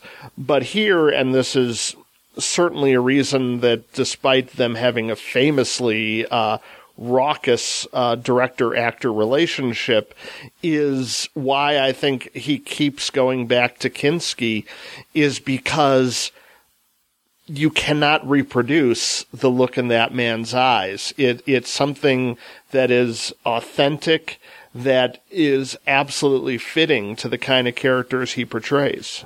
Right. The dwarfs and even dwarfs started small. You don't get any sense of them as people. But Kinski had this remarkable quality of acting crazy, but not in a way which makes you a distance and you just point and look at the crazy guy, but to show you the reasons for his madness, especially in this movie. And part of it is because this is one of the most effective movies of giving you, which is ironic considering the anti-documentary ranting we did earlier. This is one of the best movies of making you feel like you are there in like hundreds of years in the past, in the middle of this jungle, this thick jungle with just onrushing water and mud and wild things and strange noises and there's no respite from going into the jungle or following in the water. You feel trapped in this open area in a way few films have ever really done. And there is no doubt that Francis Ford Coppola was taking notes. Oh, for sure. Because when you watch Apocalypse Now, which is no slouch, which films its jungle scenes and brilliantly, it is obvious that he has studied Aguirre and looked at how the menace of the jungle to a group on a raft can be portrayed. And, the same might even be said of John Boorman in Deliverance. Aguirre nice one. was the forerunner of all these things, because it creates real suspense, because we don't see the Indians in the jungle, but we know they're there. Occasionally people are killed by arrows coming out seemingly out of nowhere. Yeah. And Herzog is masterful at doing this in a suspenseful way so that we don't know where the threat is coming from. Mm-hmm. Yeah. Apocalypse Now owes so much to the raw material of madness and folly, human folly, that Aguirre brings out, I mean, I look back over his earlier films, and boy, I think the things he had attempted with not a whole lot of success in Dwarfs, just really manifests itself quite nicely here, because on this raft, they literally make a whole floating society. It has its own king. It has a horse on a raft, which is its own. It's a great image all its own. And there's representatives of the Indian population who have been enslaved by these conquistadors. There is an African American person on the raft whose lower status is used in an exploitative way, but one that's explicitly exploitative by the conquistadors to try to scare off the natives. Right, because the idea is that they had never seen a black man before, so yes. the sight of they have him take off his shirt, the sight of a black man would supposedly scare them. Right, so it's a whole floating society, all headed to this unknown and possibly non-existent destination, but all driven on this river of greed that flows through almost everyone in the party that's on this raft. Because what they are searching for is gold in the mythical lost city of El Dorado, which they are going to sacrifice everything for something that isn't even real. And it's very interesting how these different aspects of society are used, because when Aguirre takes over and takes the leader of the expedition prisoner, he immediately anoints not himself, but someone else of noble blood to be king. And not realizing he's being used, he makes the mistake of starting to act like a king and greedily hoards every bit of food and everything for himself. Yeah. And then by the same token, you have the priest representing the clergy. Yeah. Also pretty much up to no good. The wife of the former expedition head, who is now being held prisoner, thinks that she can turn to the clergy for help, but he will be on the side of what he would probably describe as the manifest destiny. Well, he's right. It's not even that, to me, it's not even that the priest is up to no good. It's that no good will come of him, because he actually, in a kind of a very scathing take on it, the priest effectively tells this lady, I kind of think religion's gonna support the strong person here. Right. It's now that sentiment is just really on the nose, I guess, but his level of ineffectiveness or the ineffectiveness of the religion he is touting to go and mitigate matters on this particular environment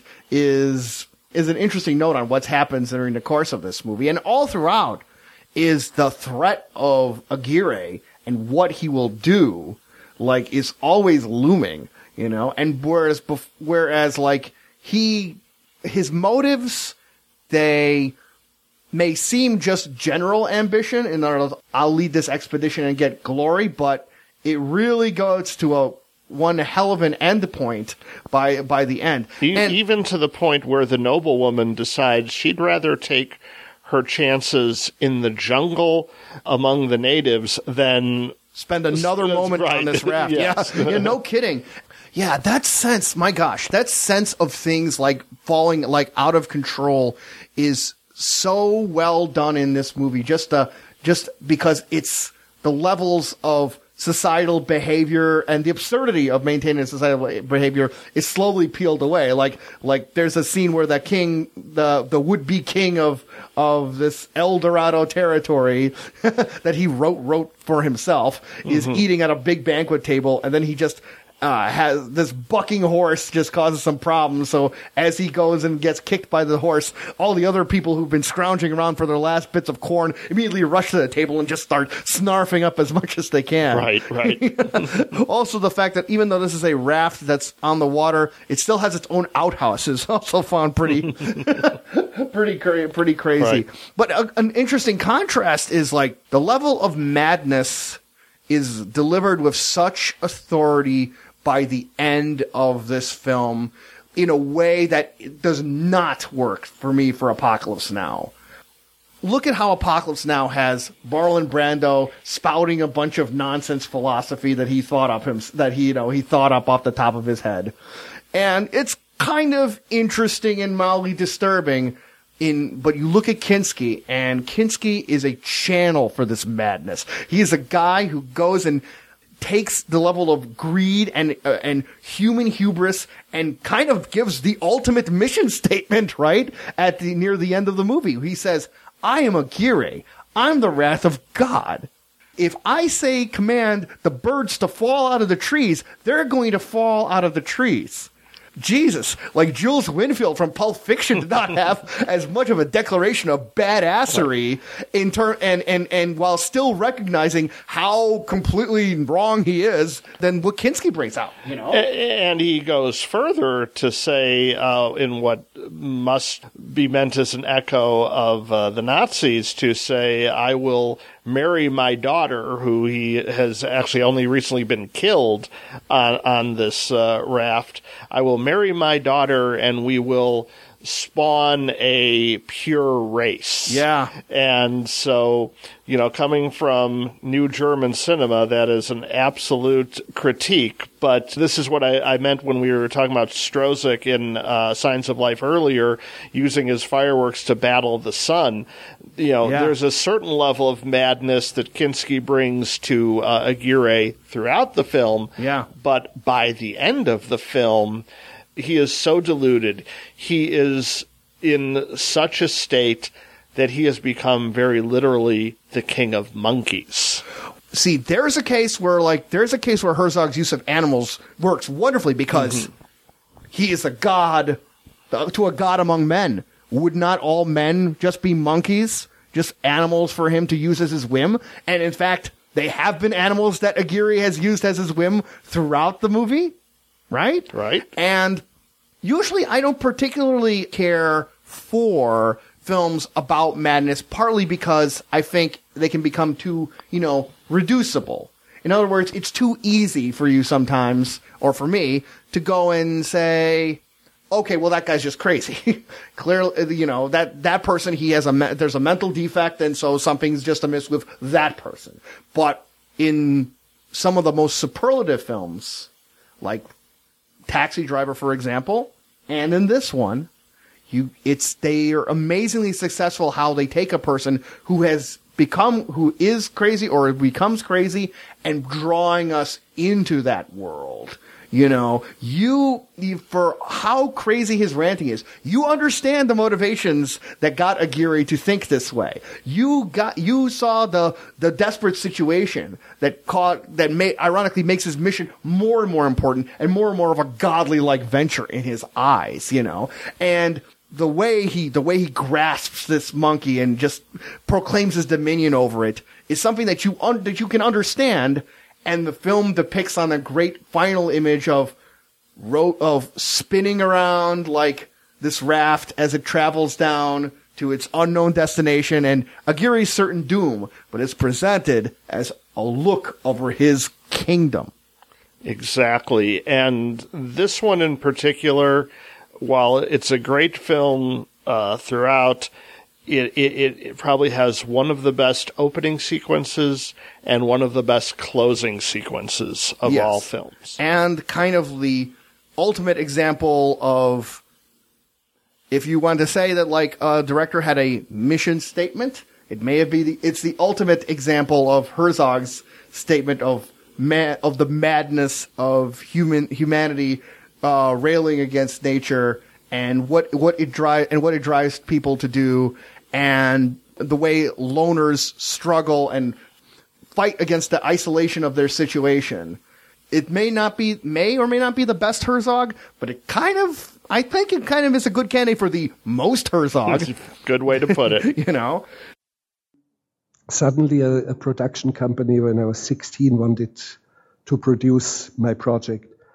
But they hadn't seen me, so I wrote letters to them because I knew it was not good to show up in person. And that's why I made my first phone call at age 17. So I had to make a phone call just to be at a distance. But it was unavoidable one day that I had to see them in person. And the secretary asked me in, and there were these two depraved men behind this huge desk, vile and debased. And they looked at me, but they didn't look at me. They looked beyond me as if the father had come into town with his child. But there was only the child there. And after 15 seconds, with a very rude remarks from them, I just turned around. Before I even had said a word, I turned around and started to work the night shift as a welder. So we look at a guy who's been isolated through his own actions, of course, and through the environment. And we then move into a film about a guy who starts in isolation and moves into a more human societal environment with his film, The Enigma of Caspar Hauser, in 1974. It's set in 1820s Germany, and it's a kind of about a strange man who grew up completely outside of society. And then at a certain point, his benefactor / mentor / captor leaves him outside the town square. He then becomes like the talk of the community as different members of that society go and try to see what they can make out of him. And it also looks at how he makes an adjustment to a completely brand new world for him, you know, from walking but then to art and then religion and philosophy as well. Well, before we can really talk about The Enigma of Caspar Hauser, we have to talk about its lead actor, who is one of the most unique presences in film. He goes by the name of Bruno S., and there's a lot of enigma about him himself and what his situation is, because when you see him both in film and being interviewed, there is no doubt he seems quite odd. But why is that? There are people who say that he is retarded, that he is somewhere on the autism scale. We don't know. That has not been made public. Herzog says that is not the case. But what we do know about him was that his mother was a prostitute, and he was beaten severely and mercilessly as a child, to the point where he went deaf for a period of time. He grew up in and out of institutions, but it also became this self-taught street musician. Herzog discovered him in a documentary that was made about him and thought he was the perfect actor for this role. So as we talk about kind of themes and plots, the underlying feel of this film is really informed by the uniqueness of the personality of Bruno S. and how he inhabits Caspar Hauser. Yeah, though, that's for sure. He is one of the more singularly unique people who ever grace a movie screen.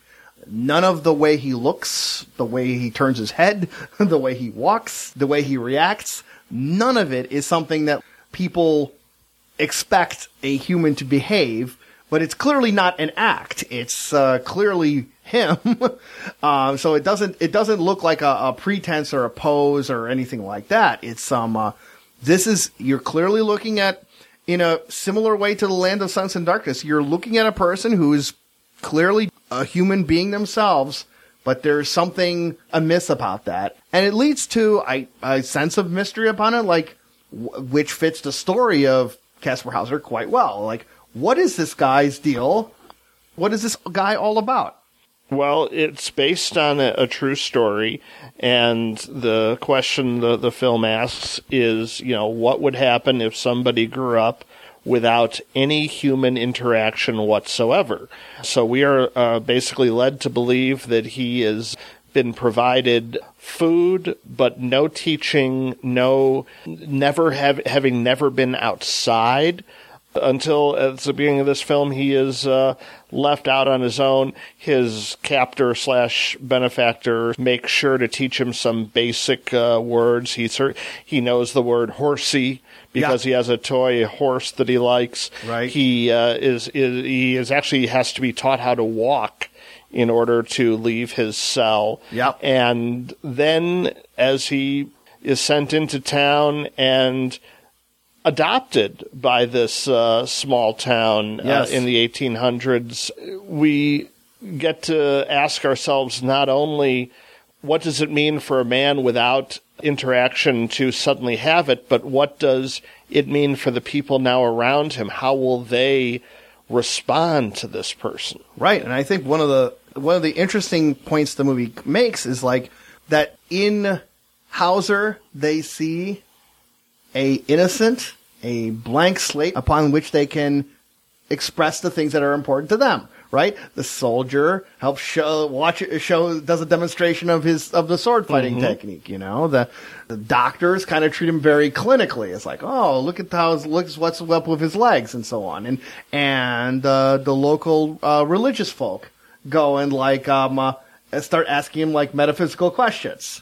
And there's even like a scientist or a psychologist who attempts to give a riddle for Casper, where he goes and says, well, if you have one town where everyone always lies and another town where everyone always says the truth, how are you going to ask a particular writer so you know what town he comes from? Like, he gives a nice philosophical answer, but Hauser answers, I would ask if he's a tree frog. Since he's not a tree frog, if he says he is, he's lying. Right. One of the charming things about Hauser and the performance is how he is not willing to play by the rules that are put upon him by society, by this town. And it takes place over a few years. So while at the beginning he's infantile and can't really communicate, we find he is a quick study, and he even has this wonderful desire to learn and this frustration. He keeps telling people, well, I'll never understand, books like you do. I'll never have this level of wisdom. But it's still something that's charming in this film, that because of what he was robbed of, there are things that he can't achieve, but he still wants to. Yes, that's right. That's so charming and lends such a level of empathy towards him, and that you want him to learn more. You want him to get more of these enjoyable pleasures that life has to offer. It kind of works a very similar track than what The Land of Silence and Darkness does in this way. You feel such sympathy towards a damaged individual and how they still persevere and they're trying to go there and make their lives better. It's also really successful to me about how showing this kind of level of innocence to the harshness of the world, because when he hears a song like that, it really moves him. He just goes, this is pouring through my heart, or some sort of statement. Right. It's just so great. And then there's one moment where we're meant to, in the course of the movie, see that he's experienced physical pain, a sharp physical pain, where someone holds a match to him and he just reacts, he jolts back, but he doesn't yell because he literally doesn't know to yell. Mm-hmm. And I think he even just starts spontaneously crying because this is the first time that such a He thing. was unaware that fire burned. Yeah. Yes, that's right. Now, I mean, I kind of take it that Herzog wants him to be in a way, the ultimate innocent, somebody who's outside of humanity's level of pain, because of course even an animal would yelp back if there was fire, right? But his reaction is just of pure innocence. So ironically, his tears become just a more pure reaction, because it's sort of I don't know, it speaks to me kind of as it's like outside of an animal nature, you know? Right. Now, to put another twist on that, the title, The Enigma of Caspar Hauser, was not the original title of the film. Okay. And the actual title was Every Man for Himself and God Against All.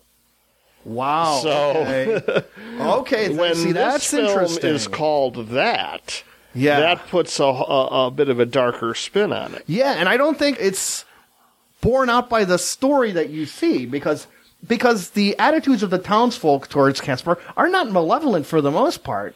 In No, fact, there is some selfishness, but it's not malevolent selfishness. that's right. And Yeah. there's even some soldiers who bring out a chicken to be hypnotized for yet another time. We have to keep going back to the chickens. But yes. they're shown entering Hauser's room, and they're laughing and boisterous. And you think what they're going to do is you expect they're going to bully the poor unknowing Caspar, but instead they use this as a kind of opportunity to show, hey, here's something cool for chicken.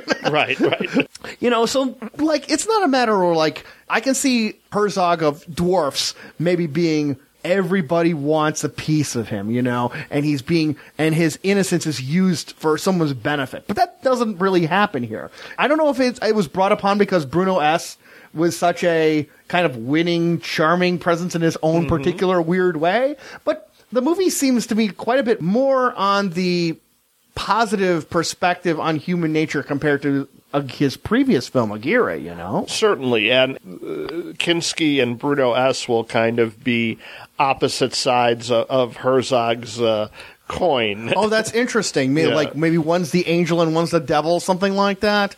Yeah, Or they complement each other in, it's funny, Brad, you bring that up, because they complement each other in really interesting ways, like how, for example, Bruno is a very rounded figure, not in terms of his learning, he's just shaped round. And Kinski is not a round figure, he's an angular. He's all angles. Yeah, he's all angles, And then Kinski expresses everything, whereas Bruno S. is internal. There's so much about his reactions that leave us wanting to know more about what he's feeling, which I want to bring back to the holding the flame, because he just stares as tears roll down his face. It's more just shock that this pain kind of exists in the world more than the actual involuntary reaction, But you really at that moment, at least I was wondering, boy, what would it be like to feel that kind of pain for the first time? What would it be like to hear this stirring music for the first time, or look at a great landscape, or walk out through the garden, And I think when this film is exploring those themes is when it's at its best. The ending doesn't work quite as well to me, partially because of what actually happened to the historic Caspar Hauser, which is that he was mysteriously stabbed to death. What the film posits is that he was attacked a number of times and finally killed by the same shadowy figure who took him as a child and kept him all these years. He's always dressed in full black regalia. Right. This may be part of also where the enigma of the title comes from, because we never get to know much about him. But this particular subplot, I've always found kind of the unsatisfying aspect of the film, whereas everything that actually involves Caspar Hauser's growth and integration into society is just done so wonderfully.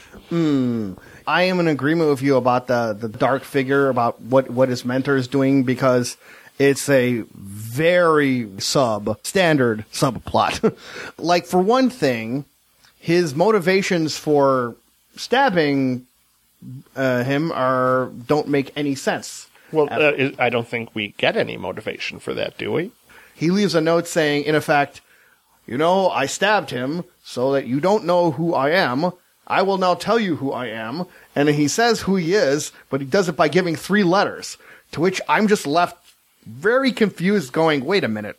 Did I just see in a movie about a guy who triple-crossed himself? Wait, what the hell's going on here? We understood it better before they tried to explain it. Yeah, exactly. And unfortunately, the film goes astray in a couple of other particular moments by the end of it, because, for one thing, it has Hauser on his deathbed going out and relating a story. And ironically, it's the same offense that happened with Land of Silence and Darkness, because he's relating a story about a caravan that's led by somebody, and then it cuts to a visualization of it.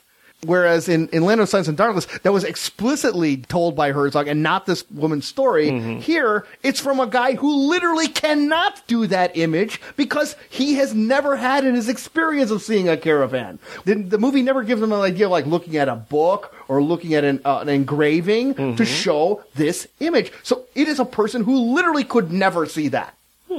That rings false, but in a level that seems eerily similar that, hey, you know what? Herzog had this great image of a traveling caravan through the desert, so the heck of it, let's put it in this scene, right? And then the look at society, it gets a little too extreme when you see the upper crust of society, and the upper crust is represented by this incredibly fey, dandy fop caricature who would cause literally the characters in Barry Lyndon to roll their eyes at how mincing he is. Right, he wants to adopt Kaspar Hauser because having previously been displayed in a freak show, Kaspar has become kind of a figure of fame, almost like the Elephant Man was treated at certain points. And so it's really a disturbing scene, but I actually thought that was one that worked, having this horribly unpleasant character now want to utilize Kaspar for his own means. Yeah, exactly. Yeah. And it's also because the social commentary is too facile,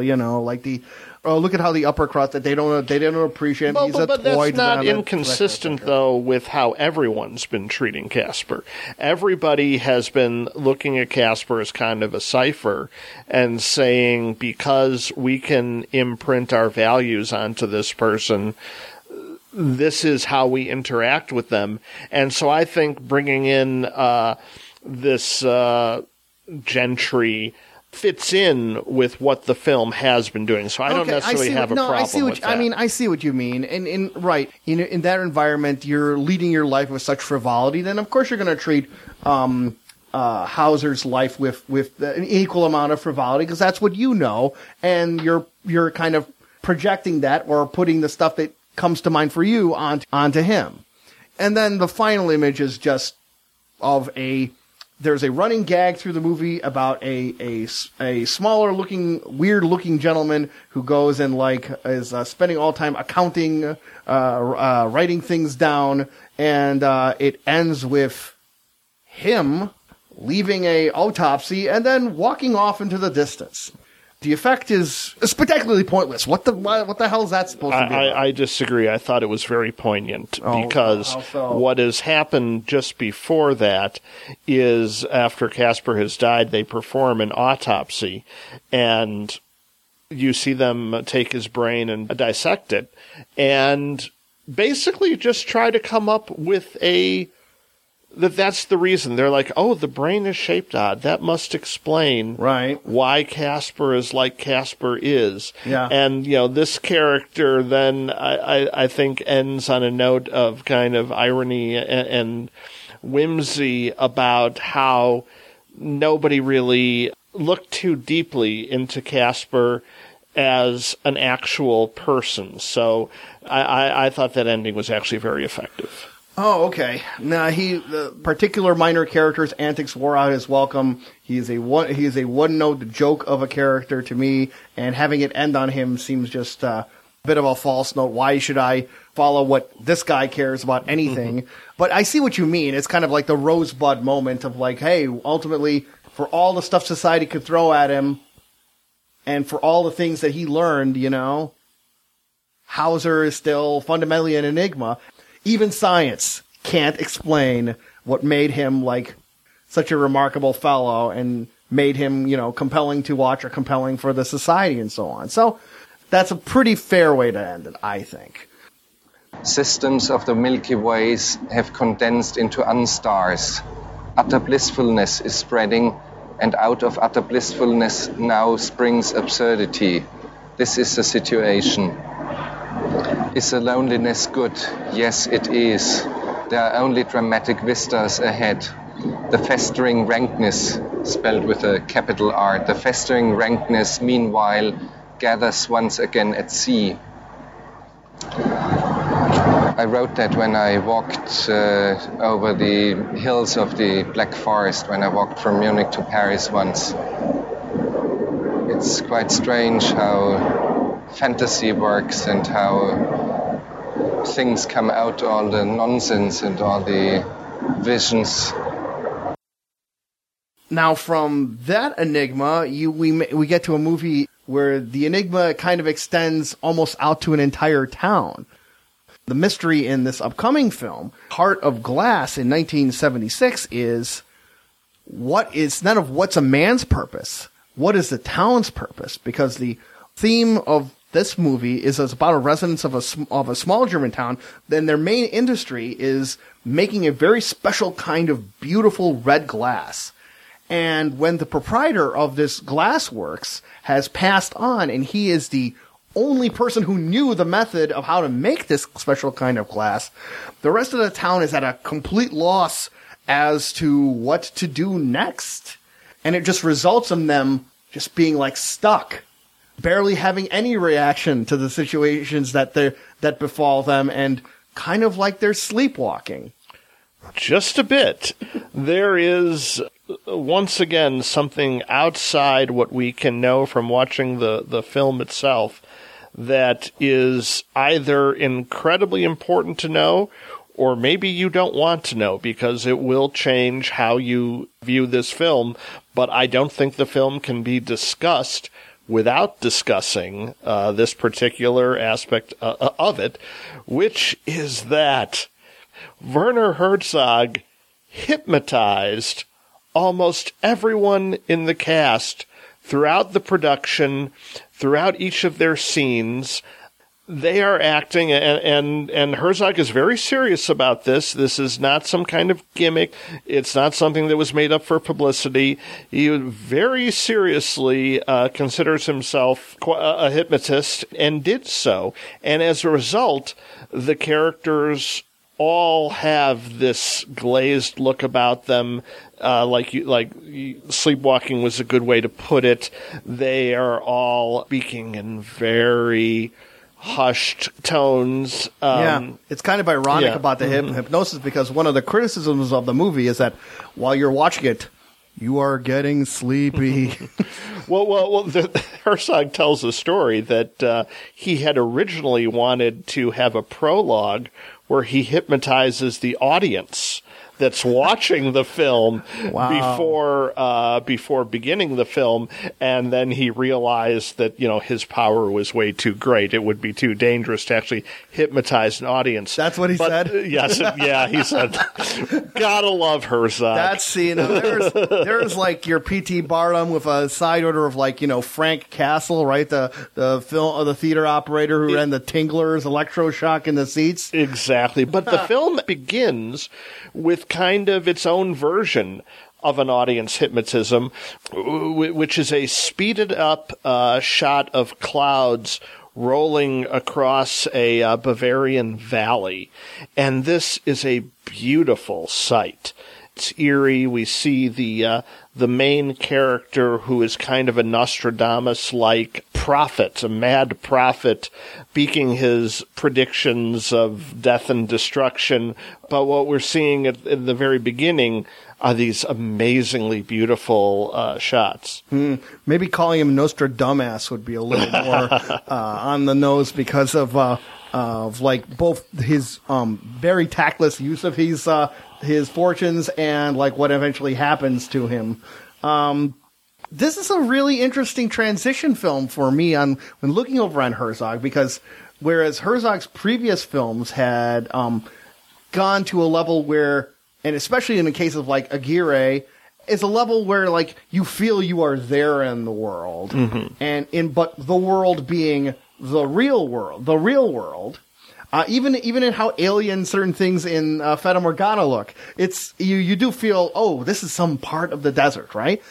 But here is, I think, one of the first cases, I think, of Herzog composing a movie world. The the way conventional films do. Like, it doesn't exist of the real world. To call it magical belies all the hardship that people are encountering there. But it is feel mystical, I guess, like a distinct, different place, And Herzog, to me, actually, in this one, he's actually exploring the conventional tools. He's up into of filmmaking, in other words, playing with like cinematography, making like different portions of the screen light or dark and to put up a mood, and in some cases, like when you finally see this glass that has been the centerpiece of this town for so long, it's like lit in a special way so it feels like it's glowing with this red light. Yeah, these are beautiful shots, and even more beautiful are the scenes of the glass blowing themselves, which we see professional glass blowers creating these works of art, not, by the way, under the influence of hypnotism, because that would have been very, very dangerous. Yes. But it also made me wonder if you are a fire hazard. Yes. You are a fire.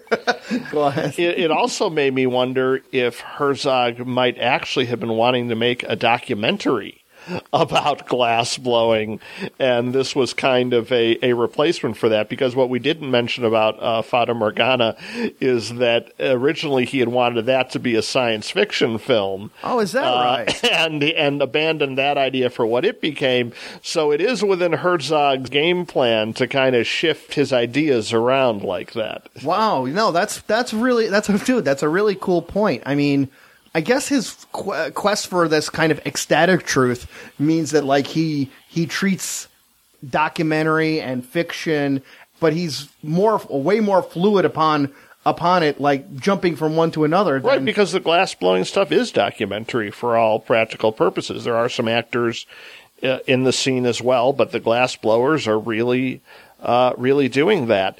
It's worth it, I think, to emphasize how much Aguirre made you feel like you were there, like akin to something like how Andrei Rublev and Marketa Lazabrova were so good at making you feel, my God, this could have been, if they had film hundreds of years ago, this is what it would be like, So he's trafficking in sensations and feelings and experiences that feel totally real, but are they? While I think perhaps another filmmaker might explicitly question, like Lars Trier, I think, kind of does this in a drama way. Like, he does scenes and sequences where you're supposed to ask, wait, has this gone too far? Is this a little too much? But it's clear that it's a person that the movie is asking the question. But I think Herzog does not go in that direction. He's like, this is an effect. This is a sense, a feeling, a true feeling, and I want to bring this out to the audience, and I don't care what form it is. I just want to give it to an audience. Right. And one of the feelings he's working with here is an apocalyptic one, because for this town, the man who could make the ruby glasses dying means they no longer have the prime industry. But then if you combine that with the prophecies of the young man living outside of town, who is warning of gloom and doom everywhere, you expand that to almost a kind of end of the world feeling. Yeah. So for these people who know nothing outside of their town, the end of their town is like the end of the world. Yeah, and it depicts this in a really nice way, and an ending sequence which puts that end of the world quality, makes it explicit. In the old school end of the world, where there's like nothing but ocean, like it gets set out in an island.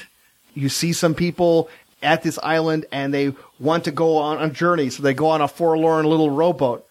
They think that they need to reach some land, but there's no land in sight. But then this is getting narrated. Right. We should mention that this has nothing to do with the plot of the story, with the characters in the story. This is added on as epilogue. That's right. But it is a heck of a nice epilogue, because it gives you the feeling that you just described about, like, how it is a loss. It is the end point. And as they like roll off in the distance, and the narrator says, well, it's because the birds are still around. The camera there's a wonderful move where it moves up So now the guys are out of the picture, and the rowboat's out of the picture, and the water and the horizon are out of the picture, and it's just these birds. And in a way, it kind of does a natural version of what the fireworks were at the Herzog's first feature film, because it's sense of like, it's transient. It's all, it's transient. It's scattered.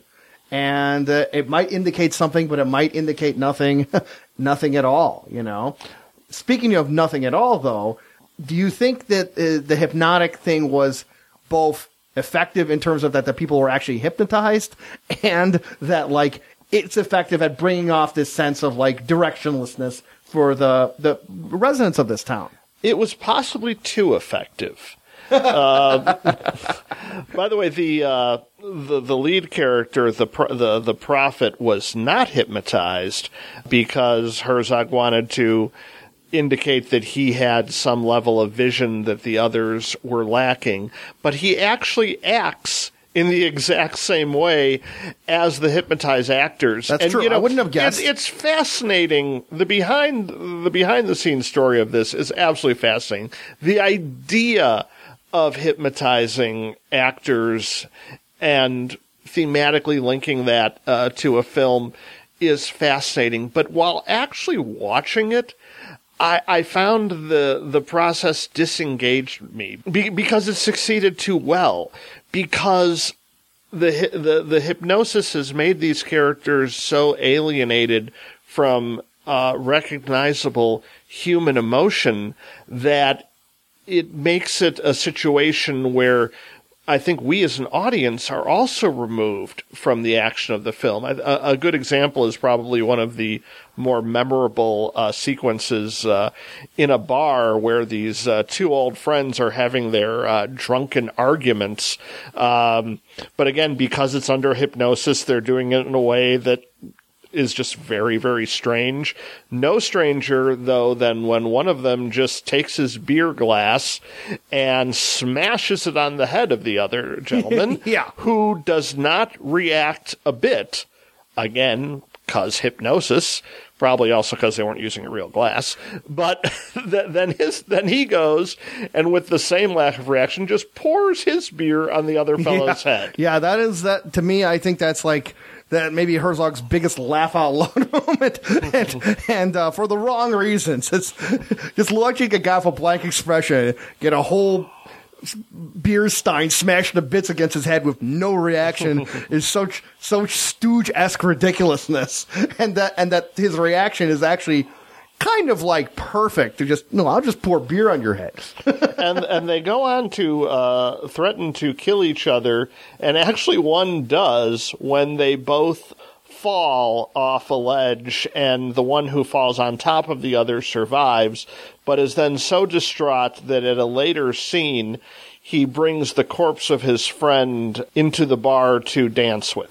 Which, metaphorically, that kind of does work, because if you don't have an industry in that town anymore, I mean, you've heard of the concept of dead towns, where the main industry has left, and yet people are still live there, and they're going through the motions. Just like how this guy is going through the motions with his dead comrade, Right. For those who've watched the films of Béla Tarr, there is somewhat of a similarity in the kind of pacing and the sensibilities and distance from characters that Tarr uses, I believe, to much greater effect and in a much more epic way. But I think a movie like this kind of hints at that direction that Tarr eventually took to its logical extreme. Yeah, that sense of people who find a sense of purpose that are wrenched out of their lives, and the meaning's been wrenched out of their lives, but they themselves are left. That's something that's kind of informed a lot of Tarr's work as well. Heart of Glass is a very close approximation of that same kind of feeling that Béla Tarr brings out. But something that hits me that's really funny about the movie, aside from the glass smashing against your head, is that it's actually two different movies, because it's a movie, there's a movie part and there's a meta-movie part, you know? Like, if if you know about the hypnosis, if you don't know about the hypnosis, you'll have one reaction. But if you do know about the hypnosis, because it's such a weird thing to do and such a thing that you think that when you see someone, you'll know if he's hypnotized or not, you're looking at the movie a totally different way, because instead of like looking at the actors or the story, you're like looking, well, is he hypnotized? Is he doing this because he's hypnotized? It's like as if you see like a movie, a conventional Hollywood movie, but then the moments before you enter the theater, someone tells you, did you know one of these actors were murdered right after this movie was made? And then you're just like, watch, well, who got murdered? Who got murdered? Mm-hmm. Who got murdered? It's like, this is a case where I think, like, you may find the story of hypnosis compelling. I'd have rather off not known that, because while it thematically fits the movie, it puts me in a mind frame which doesn't help to go, hey, is this guy hypnotized? Is this guy really doing it, you know? See, that's not a kind of question that serves this movie's story. If it was about a cult, that would be interesting. You see what I'm saying? Because then you would wonder, because then you're questioning about the suggestibility of a person fits in with the suggestibility of the cult member, you know? This considerably less so. Yeah, it would be fascinating to hear from somebody who has seen this film without knowing about the hypnotism.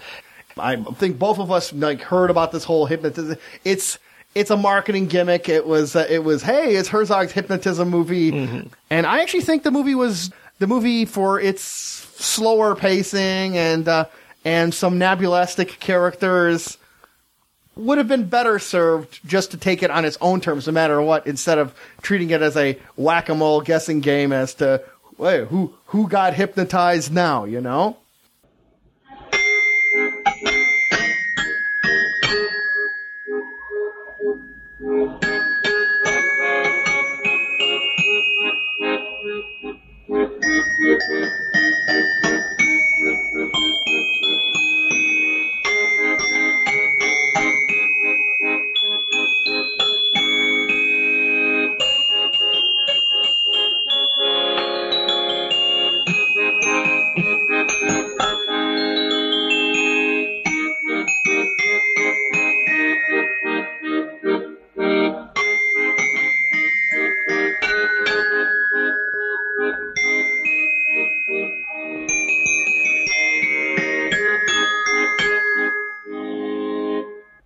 So we go from like Heart of Glass, like it's look at like what would people do if their society can no longer like support them or support what they do, and then take a look at that particular question about one particular guy and what happens if two different societies don't support what he would like to do. This is in his film Stroszek from 1977. Stroszek, turns out, is also the name of the main character, who's once again played by Bruno S.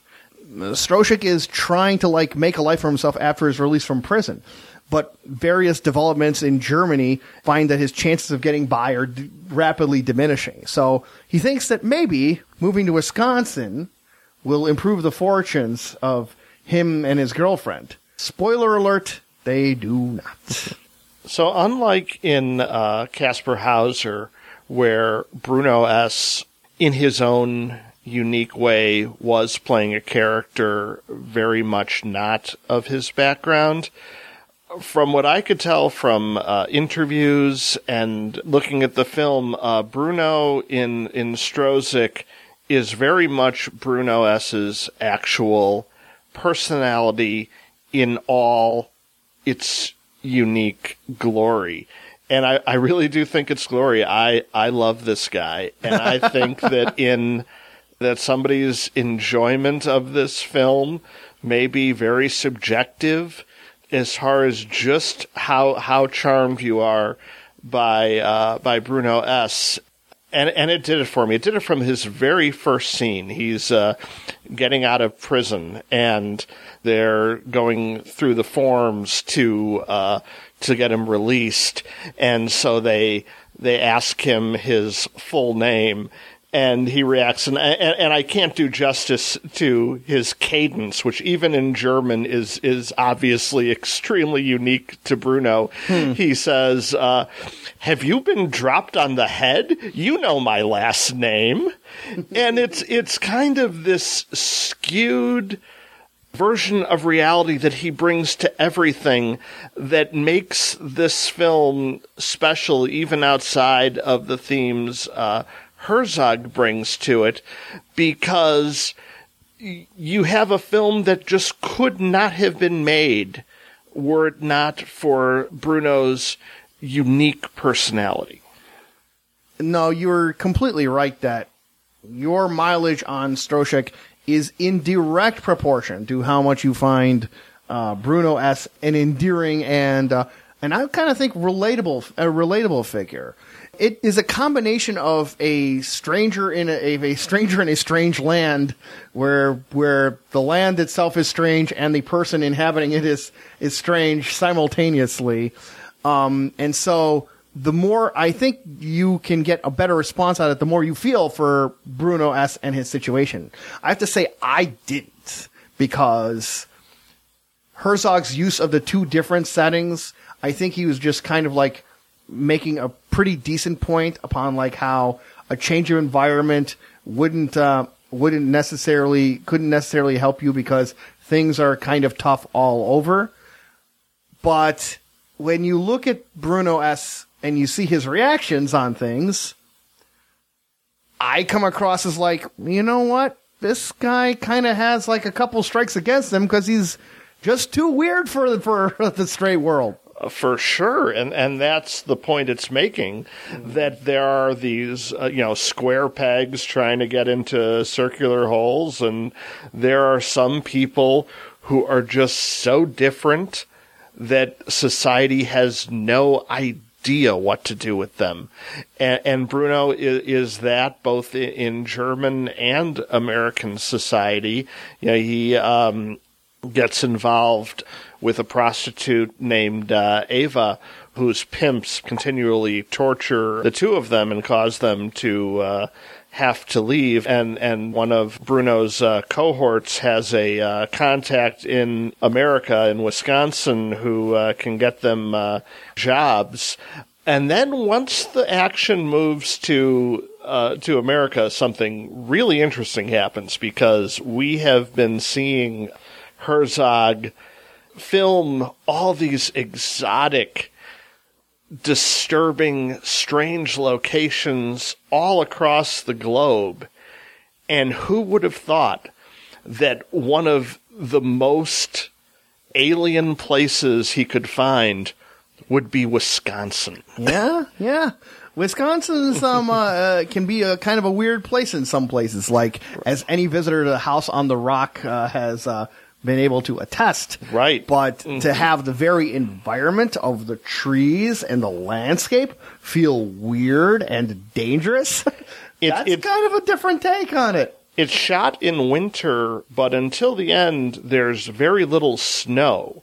So the desolation of winter without the snow has its own unique landscape. Also, it was filmed in the town that notorious serial killer Ed Gein came from. Oh, was that a deliberate move? It was. That was that was what attracted Herzog to the area, and so this kind of bojo of location that worked in the Sahara, that worked in the Amazon, also works here, because we contrast what happens when they first arrive in the United States, which is they go up the skyscrapers in New York and see the vast American dream before them.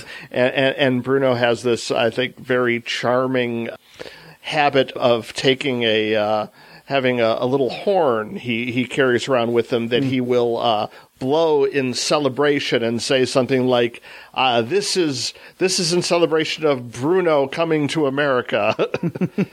Another wonderful Brunoism closer to the end of the film Brunoism. is when he creates this model and says to Eva, "This model represents how Bruno feels, the hopelessness. He doesn't put it that way, but but again, he puts it in such a charming way that this man has gone to the trouble to create a model just to explain how he feels. It's so charming. That's cute, and like it does speak for him that he is one of the few people who can like refer to himself in the third person and have it be a winning feature. Right. It does not come off egotistical, which just about every other person who uses themselves in third person does. Yeah, it's not even in an ego kind of way either. It's just like, just the thing he does, and you're just like, well, he just needs to express his own exaltation, and so that's just how he manifests it. Yeah. Oh, and Bruno, in what seems to me would be something he would do, takes to wearing a cowboy hat now that he's in America. Right, yes. Yeah, pretty fun, like, appropriation thing of, like, here's a nice American symbol of showing how much of a citizen of the U.S. I would like to be, or a resident of the U.S. pardoner, So, this is, like, kind of Herzog's most social, political, critical work, obviously being set in the present day instead of older times. And then he seems to me to level his sights against America, or rather the myth of America. He has a very different attitude than his contemporary Wim Wenders does about the grand American experiment. There is no romanticizing it at all here, and because they are outsiders, all three, Bruno, Eva, and his little old man friend are all outsiders, and the language barrier means that the American dream ends up beyond them. There are a couple visits from a banker who, oblivious to not speaking the same language, tries to explain to them the kind of money they owe. But then things really turn bad, and Eva leaves him, runs off with some truck drivers. And the second scene where the banker, ignoring all language barriers, just tells him that, hey, you're shit out of luck, basically, is really the beginning of kind of the tragic part of the film. And then when the mobile home is driven off and he's just left looking at the space it used to be in, is incredibly poignant. Yeah. Bruno S.'s character is dismantled like a very slow dismemberment of a bug in the second half of this film. Just opportunities just get more and more distance. The more he tries, the further away they seem to be getting. And whereas before, it's kind of seems like he has a surrogate kind of family going on. That gets taken away, and then by the end, there's just. And he's in the same place as a certain conquistador, right? Mm-hmm. There's nothing but the wilderness of his own isolation, right?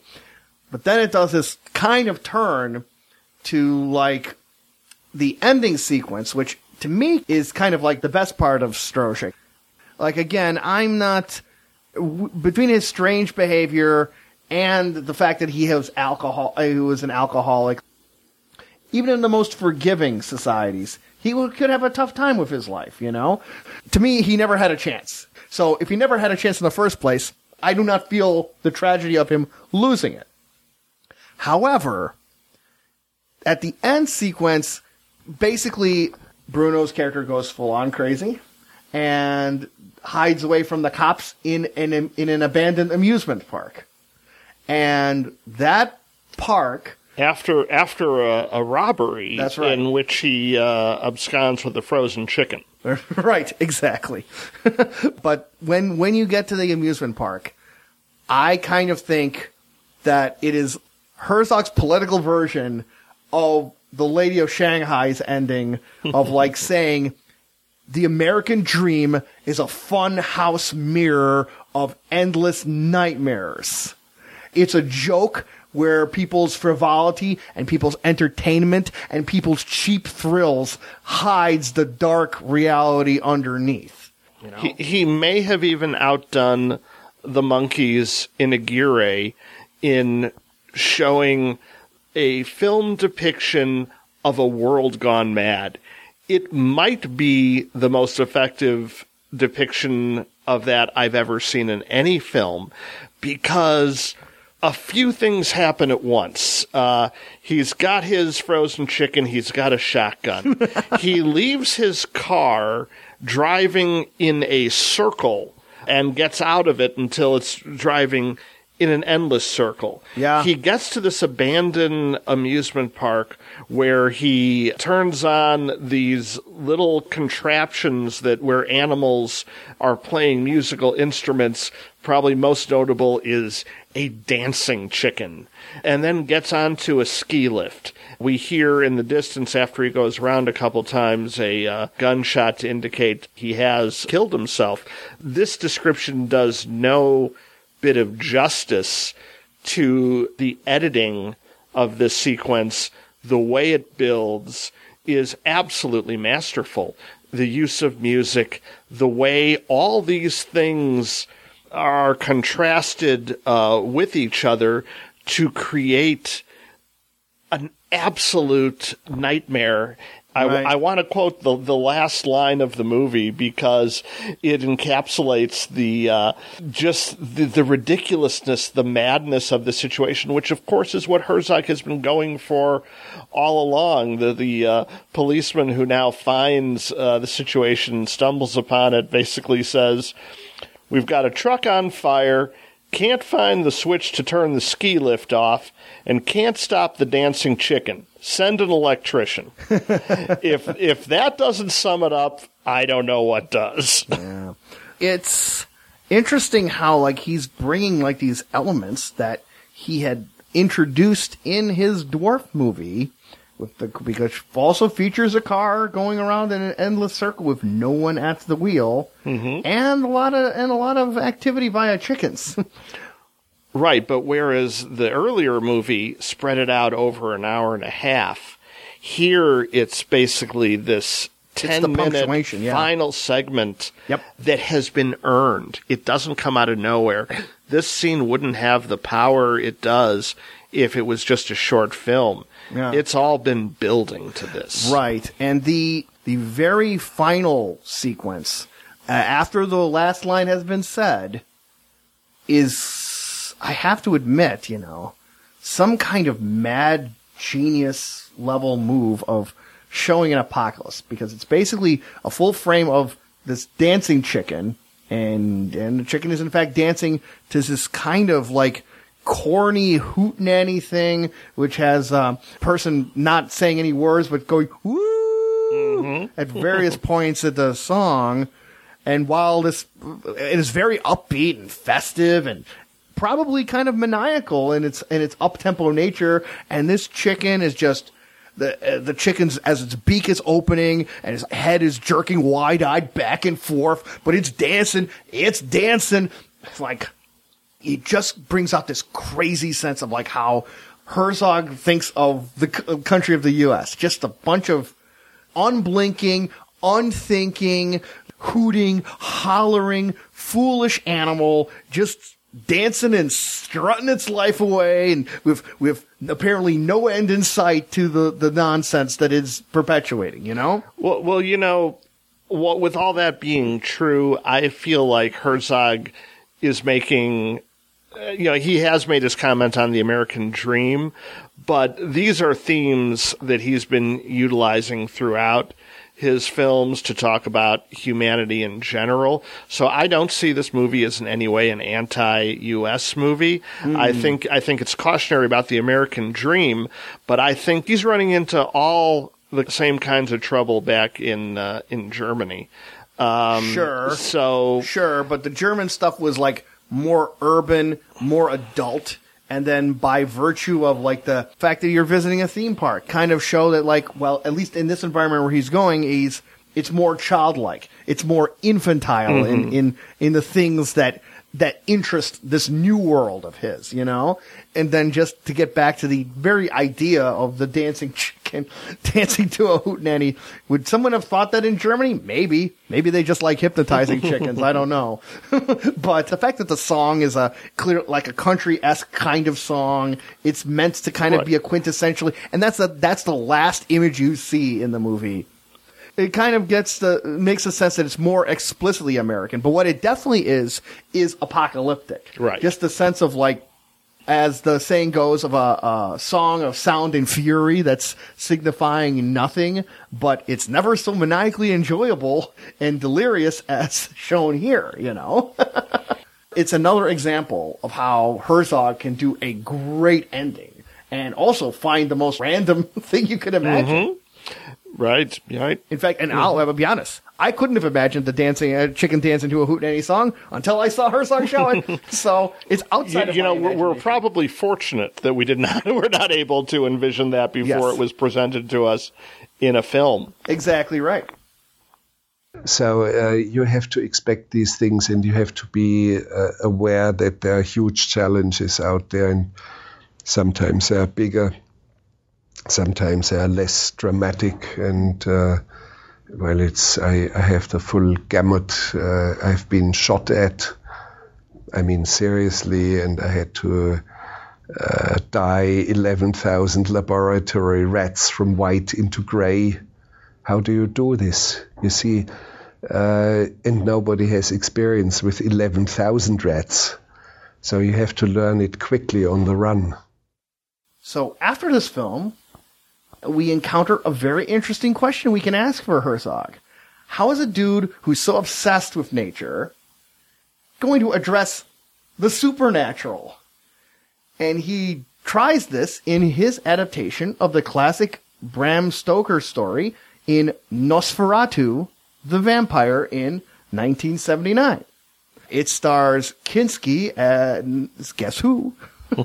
And is pretty faithful to Stoker's original story, but it's a great example of how you can have the same story can be used as a launching point for multiple different perspectives and to have multiple different themes, because while the story and the beats and the plot is basically the same, the tone of it turns out to be quite different than what we expect from a Dracula or a vampire story, especially these days. Right, and it's very particular not just in adapting the Dracula story as it has been so many times, but specifically the classic 1922 F.W. Murnau film Nosferatu, which many consider to be the first horror film, the film that invented the language of horror. And Herzog has said that he wanted to take on a project like this because, as we mentioned at the beginning of this conversation, he felt that because of the Nazi regime, there were no filmmaking fathers for his generation, but there were filmmaking grandfathers, and F.W. Murnau was head of the class of that. So he wanted to make a film faithful to Murnau, but also faithful to his own vision as a director. And one of the most interesting things he does is not to make it a horror film. While repeating so many of the visual motifs of the original Nosferatu, there are no jump scares. There are no moments where we're actually supposed to be frightened of the vampire. Instead, he does a very interesting thing along with Kinski and makes possibly the most sympathetic Dracula we've come across. The most sympathetic Dracula definitely is a case where, like, Herzog's Nosferatu is the first case, I think, until maybe Let the Right One In, where you were meant to pity the vampire, to make him as a poor, unfortunate creature, instead of just like a force for you to be frightened and feel threatened by. Right, and that's really what I mean by sympathy. Not that you are on the side of the vampire seeking to kill everyone around them for their blood, but the fact that it's a curse. And Kinski has, through both his acting and his makeup, now has such haunted eyes. Again, the makeup is reminiscent of Max Schreck's from the original, but when he describes living forever, it's not as the glamorous vampire of Bela Lugosi or Frank Langella. It's as this rat-like creature where you really believe that, and he says outright, what I really want is to be able to die.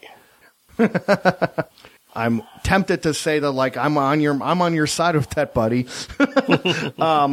No, it's not I do have a kind of one significant issue with this film, in that, like, by making him look like Count von Orlok from Murnau's film, what before was strange just to me looks goofy as all hell.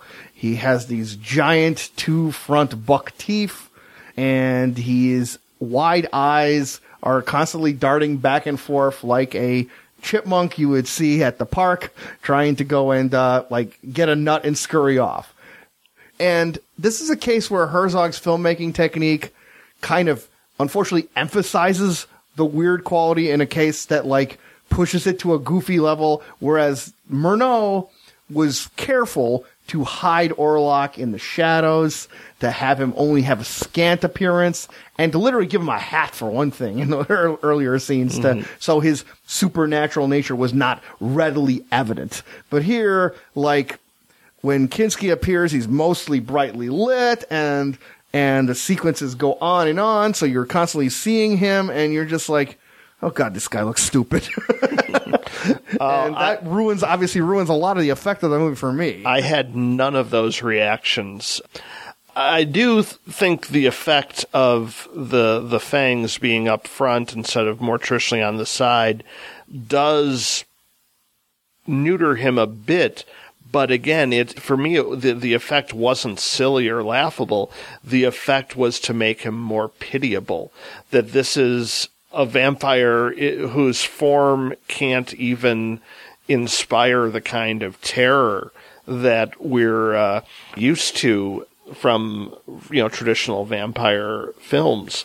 So, and the other thing that the placement of the teeth does is connects him to the rats, which are the other motif of the film.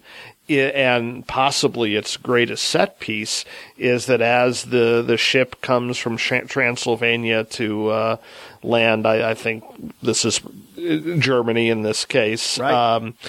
The crew is dead. This is the traditional Dracula story. But what's new here is the emphasis on the hundreds, if not thousands, of rats that scurry off the ship, and this film must have had quite the rat wrangler to make all this happen. Yeah. And the rats invade the town, spreading the plague.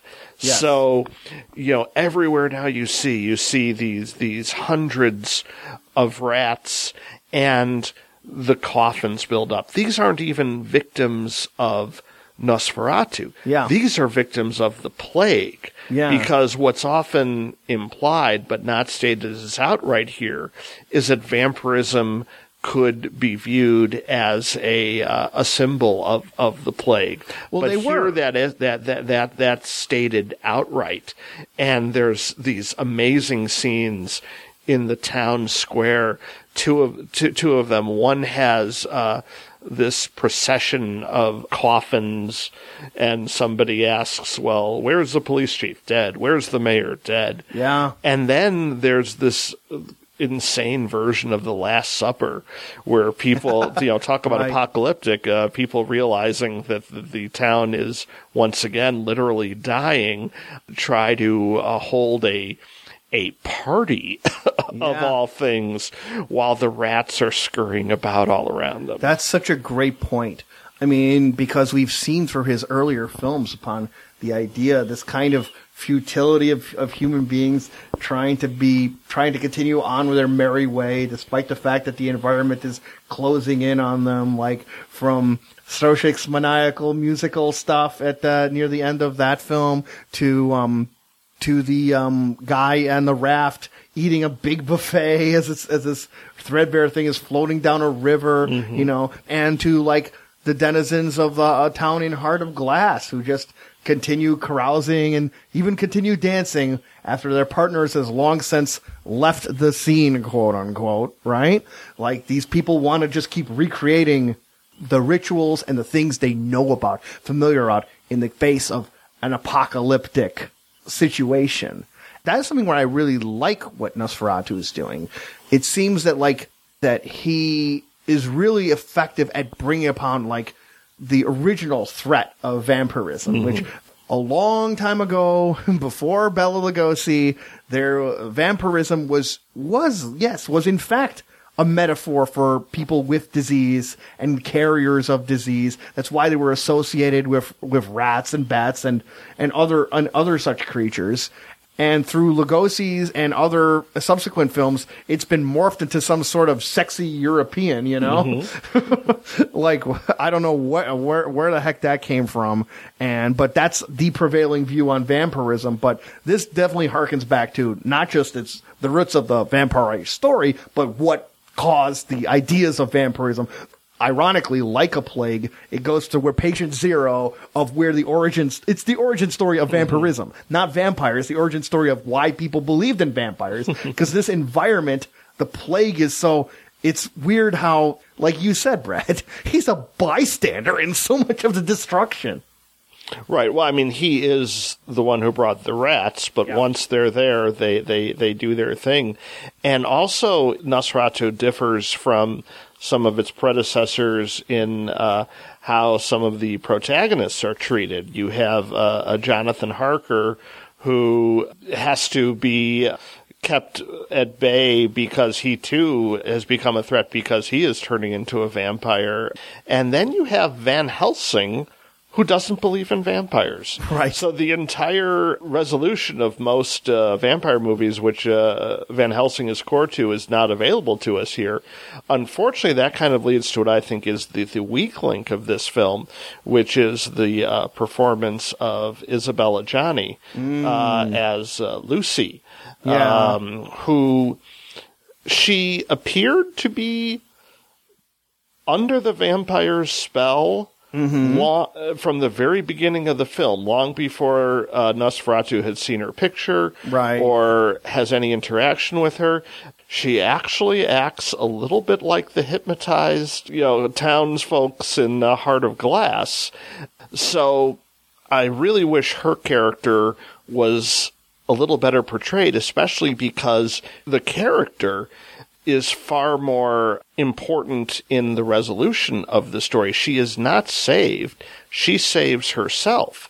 Because from reading Harker's diaries, she knows that, or his book on vampires, she knows that a vampire can be killed by making them forget the time until the cock crows and the sun comes up. And so she actively seduces the vampire to cause his own demise, which is something that usually other characters would play a part in, but in this case it's all Lucy, so that's actually kind of cool plot-wise, but the performance doesn't quite match with it. Right, you don't see how like someone who looked so absolutely oblivious and in fact so easily seduced to literally turn the tables like kind of comes out of nowhere. Right, and in another very strange decision, after the vampire is dead, he doesn't disintegrate or anything like that. He just lies there on the floor, like, again, pitifully. Yeah. It's just a case where, like, I think he literally wanted to make a neo-realistic vampire movie. or like, it's kind of his attempt to make a more natural vampire movie. I do like the idea that this one is so true to its own vision of what it is, and also to the movie it's a remake of. But Herzog, first and foremost, is making a Herzog film. So his goal, frankly, just like Stanley Kubrick, had very different goals in The Shining than most horror directors did. He wanted to make the story into a Stanley Kubrick film, and I think Herzog turns Nosferatu into a Herzog film, and he's such a visionary director, I am all for it. I do want to point out, it is an incredibly eerie film. From the very first frames where the credits run over these mummified sarcophaguses, and throughout the film is a very consistent tone of eeriness and dankness, and something that we're used to in horror films, but Herzog portrays just a little bit more realistically. Yeah, it's his kind of like his interests in nature and his interest in lonely outsiders just seem to kind of manifest themselves through his take on the story. I mean, I think I agree with you that it's like kind of a very consistent presentation. There's not a lot of pivots going on in the film, and it's kind of faithful to a lot of the beats of the story, whereas like the different authority figures in Stroshik, the level that the people who you quote-unquote expect to help resolve the threat are going to in fact be no help. Society will not help you in the case of this apocalyptic kind of plague. I mean, I think that's another case of his message coming through on here. Ultimately, it's impossible for me to get past a goofy-looking Kinski where the movie spends its slower pace, just like observing this figure, and you're just like, oh, jeez. I'm supposed to pity him, but instead I pity Kinski for looking like that. Klaus Kinski might be the most difficult man in the world to film with. Of course, he's a man who has a tendency towards hysteria, and he's literally paranoid sometimes. But exactly that is his great quality on screen, and you just have to find a way to activate it and make it work for the screen. And the man has a presence and a force on screen that is unprecedented. Now, if you can believe this, it's actually possible that Klaus Kinski, managed to become an even more pitiable figure in Herzog's next film, Wojciech, in 1979. Here, Kinski is playing a character named Wojciech, who is a harried and frantic soldier. He finds himself put upon by his captain, and he's abused into like these ridiculous attempted medical treatments by his doctor, and he has a suspicion that his wife might not be entirely faithful to him. Oh, and also he might be going crazy because he hears apocalyptic sounds coming from the ground. This is a very different film for Herzog. It's based on an acclaimed, unfinished German play by George Buchner, who wrote parts of it between 1836 and 1837, and there's been kind of a consistent controversy over what order the scenes should be shown in the theater. And in this version, you have a far more than usual fidelity to source material. I believe the dialogue is taken directly from the play, although I think most Americans, including myself, had not heard of it. It seems like it is somewhat of an institution in Germany and a classic that Herzog felt the need to be faithful to. Yeah, I definitely see that, because you're having characters spouting off this like real florid dialogue that seems like very arch and talking on these highfalutin concepts, but they do not sound like the usual kind of highfalutin concepts that you might have heard from Herzog in interviews and in characters from his earlier films. And there's these kind of like theatrical flourishes, such as characters just engaging in like soliloquies while other people are standing next to them that belie its like theatrical nature. Right. It starts out saying this is a small town by the pond, almost creating a bit of a fairy tale Yes, right. atmosphere towards it, and nothing seems particularly realistic. There is no real world equivalent to kind of whatever the military is supposed to be that Wojciech He's like the only one of is a the part only of. 2 soldiers in this entire town. Right. What is he guarding? What is he doing? Right, and that's never really explained, nor why the doctor has so much leeway on how to handle this person. Yeah, and actually here might be a problem where he's too faithful to the story, because this story is stupid. I don't know what on earth people find in this tale, which general thrust is similar to what happens in Stroshik. It's the idea of a forgotten man who is beset upon by troubles brought upon society, who's uncaring, and malicious people in these institutions just go to bring him down, and it's the writing and the characters that he encounters come across like the first draft of like Raising Arizona era Coen brothers. They're absurd, caricature, grotesque, and to people who are just plain old crazier than Wojciech ever could be. That's interesting that you make the Strozik comparison, because originally Herzog wanted to cast Bruno S. in the role,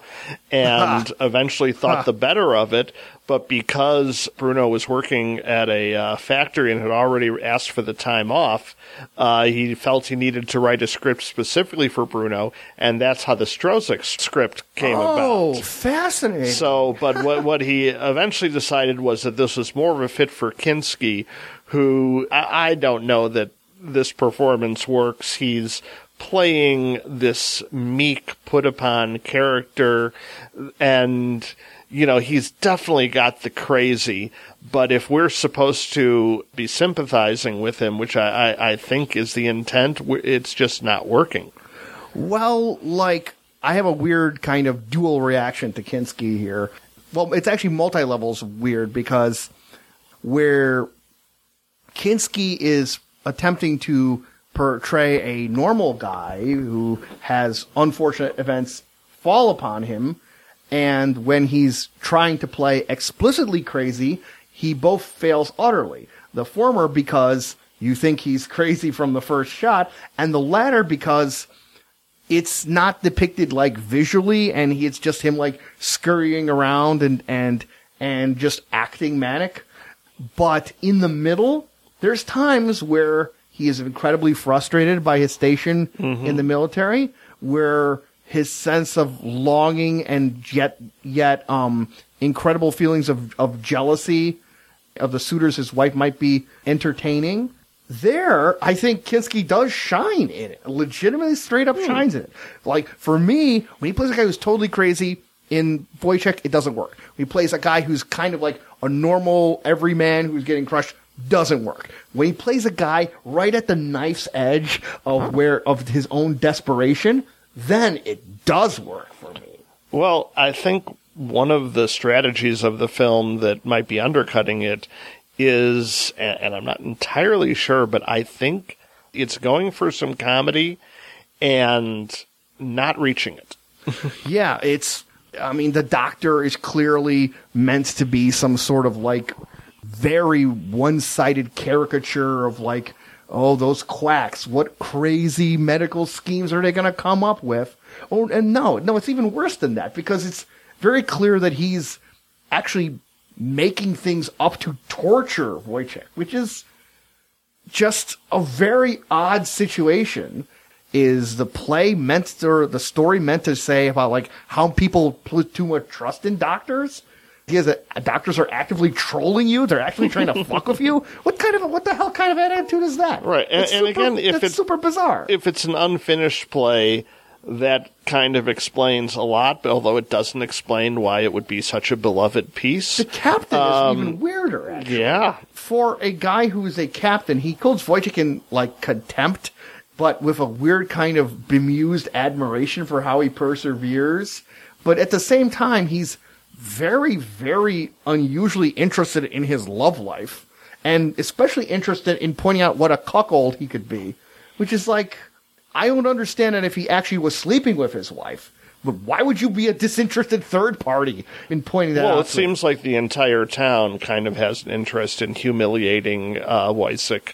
Right. So, there is that. Right, that's some sort of Green Acres, like right. The Newhart scenario, right? It is not well executed plot-wise.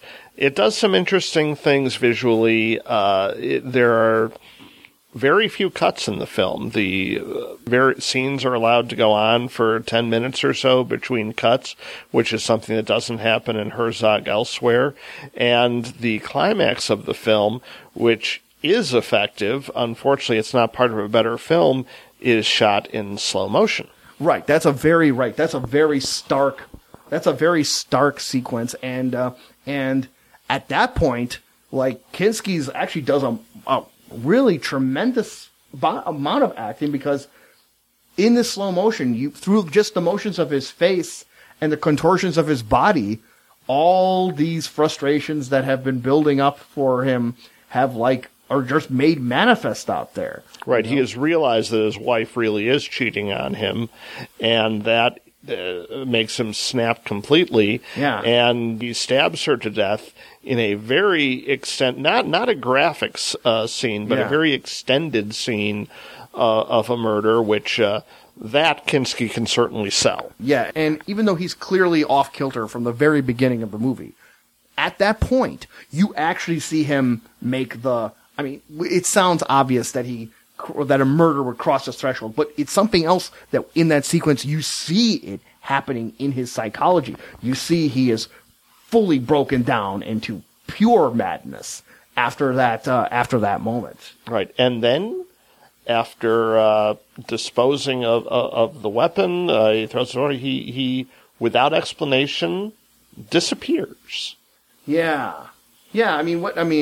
What do you think on that? I think you were right when you used the word absurdism. I think they might have been going for kind of a Samuel Beckett-esque, just strange theatrical piece that isn't supposed to make sense. Mm-hmm. And those, of course, are notoriously difficult to transfer onto film. Yeah, and right.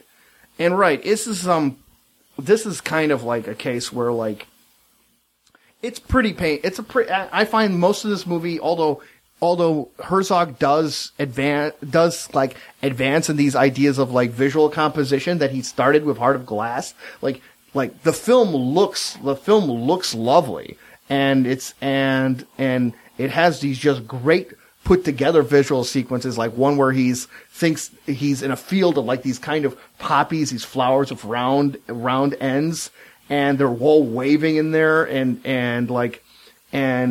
it shows how, like, his mental landscape is as frayed as the physical landscape he's around. The slow motion murder sequence, and just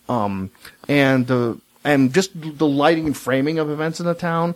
But ultimately, it's the second most unpleasant film to me after the Dwarf movie, because you're looking at a guy who's just screwed.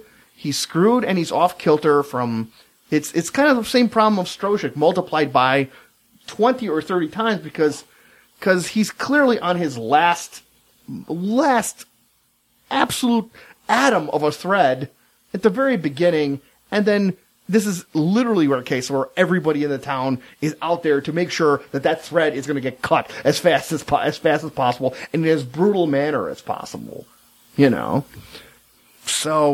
So I mean, what's a person even make, of that? Like, yeah, maybe killing spree is understandable, and in this situation, I don't even know. I don't even know what's the point of it. I don't know what on earth, because if this was meant to be a story of the common man getting oppressed, boy, is this a joke? This is a joke no one wants to hear. You don't cast Kinski as the common man. Right, exactly, yeah. Ultimately, I really don't see what German fans of this play could see in this story. I mean, the story basically amounts to an unlikable, strange loser that gets bullied by an entire town and abused enough to induce him to do something horrible. The end. This is a joke no one wants to hear, and Herzog barely wanted to say. So Kinski comes in from this film playing this such a unpleasant, unsympathetic, yet set upon character, but then he reverses himself amazingly, and so does Herzog in a way, in like his next film, his legendary Fitzcarraldo in 1982. It's about an Irish guy named Fitzgerald, although the locals call him Fitzcarraldo. It's set during the 1900s in the Amazon, during the height when it's being colonized by European nations for its rubber supply, and people are making vast fortunes out of it. And in the midst of it, Fitzgerald / Fitzcarraldo has these dreams of building an opera house in the jungle. Now that might sound crazy, but wait till you hear and find out about how he actually decides to get this about. By going on a quest to get a steamship and put it on one hell of a unique journey. This is Herzog's epic.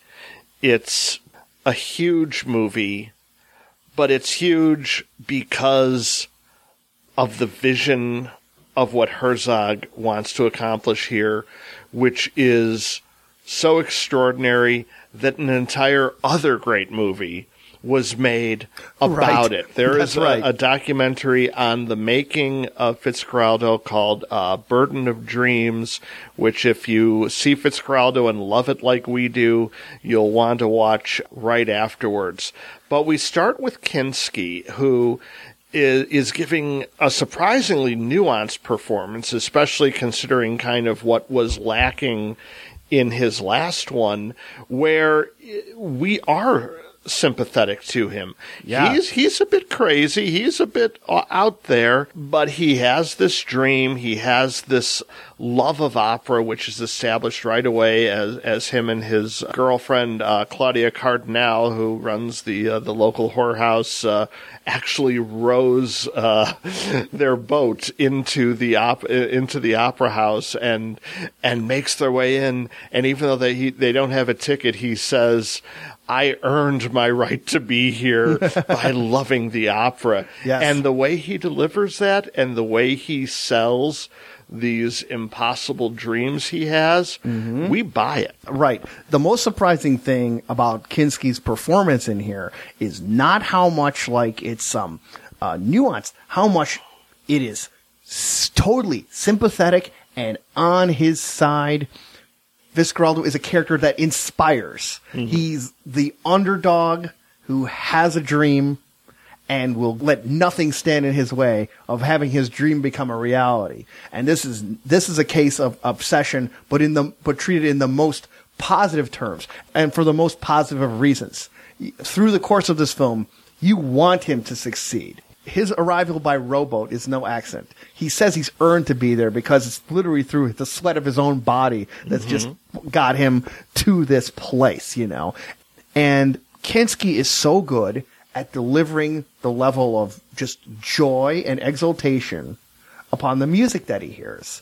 And that's one of the ways this movie has a secret weapon to show how we're on his side, is that this is the music of Enrico Caruso, who is this legendary opera figure, and even today has just this staggering voice that it puts up in just this epic range of emotion and pure human feeling that just comes out, seems to pour out of any aperture which is playing his music. So when he shows up at a performance that Kinski is rowing across to go and see, and he gets to see it, you feel it right there with him, because that music that's being played is magnificent. His voice is magnificent. And you understand, at that moment, you understand how a person could be so smitten by taking this music and giving it to people. Which, by the way, is also a great feature of his character, because he wants to play it. He doesn't want to use this as a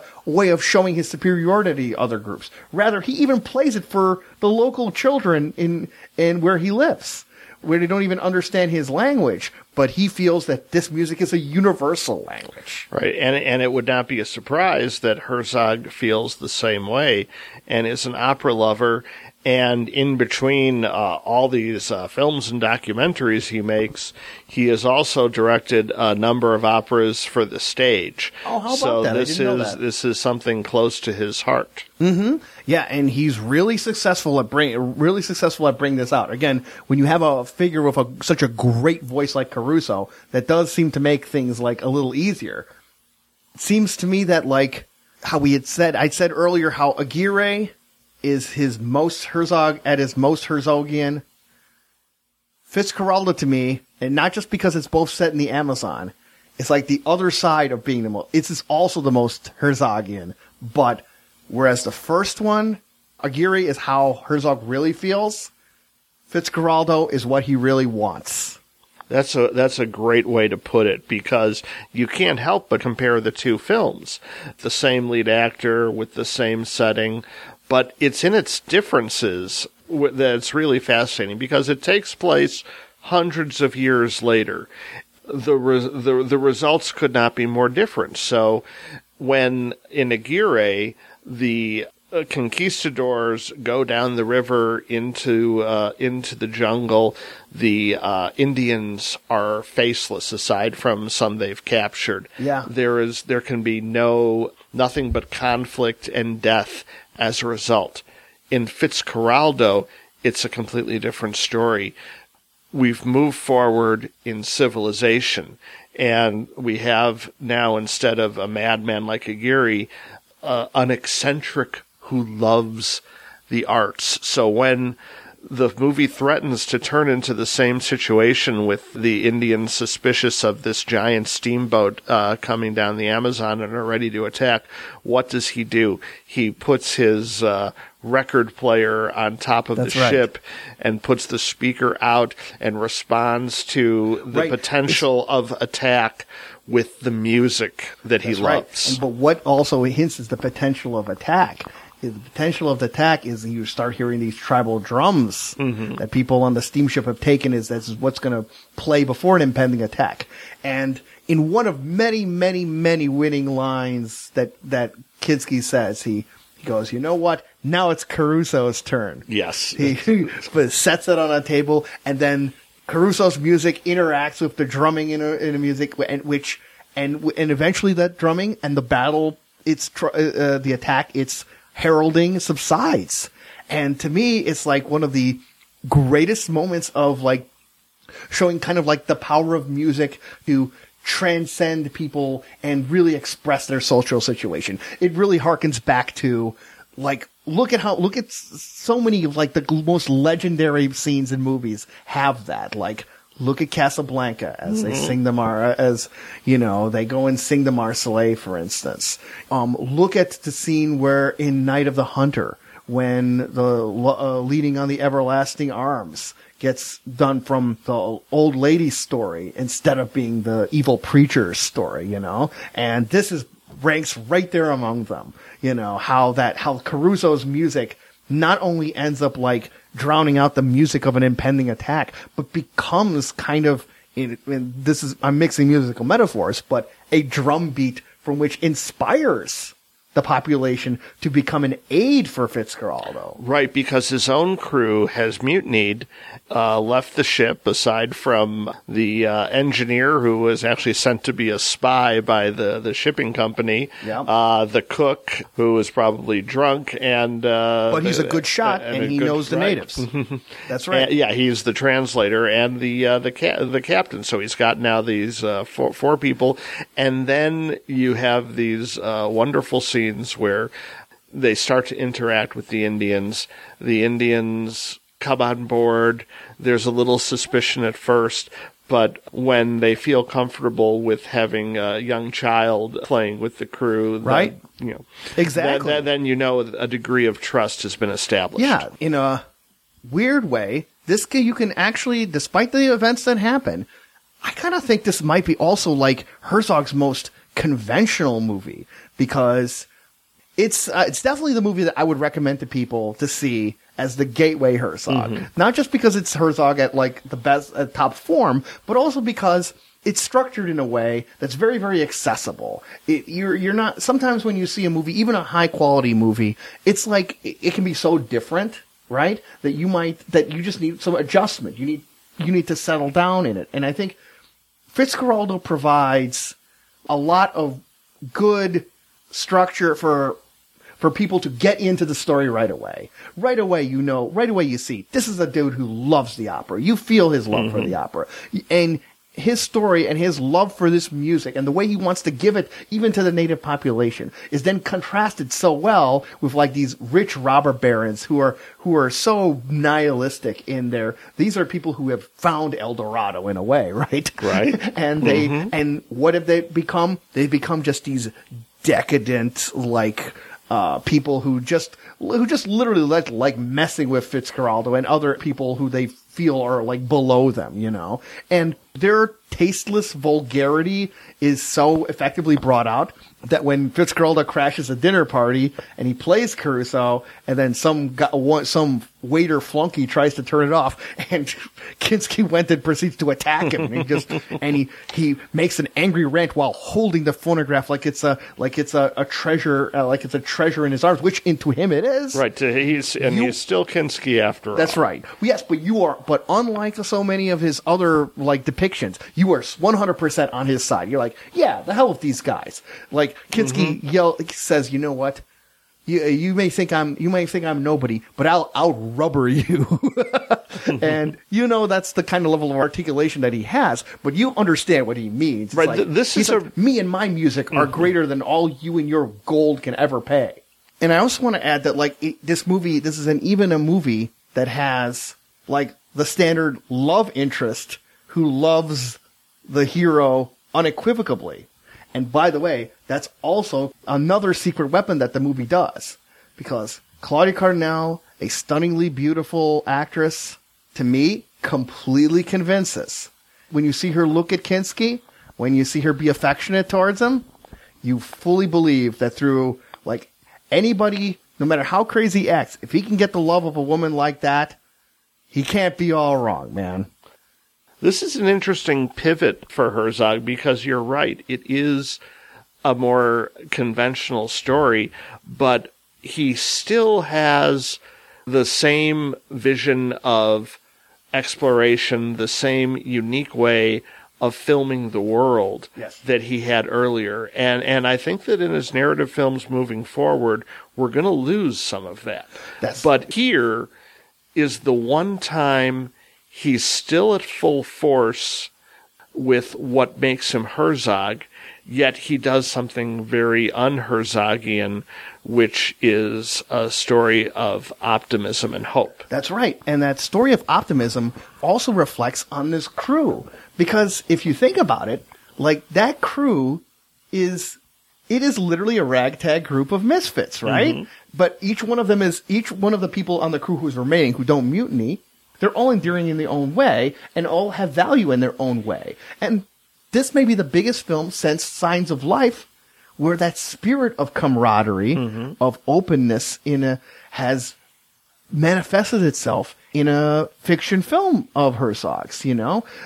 For all different reasons, these members of the crew, they obviously don't have it all together in different ways, but they're all capable in their own ways. Like the cook is a capable cook with a lot of lust for life, and he's a good crack shot.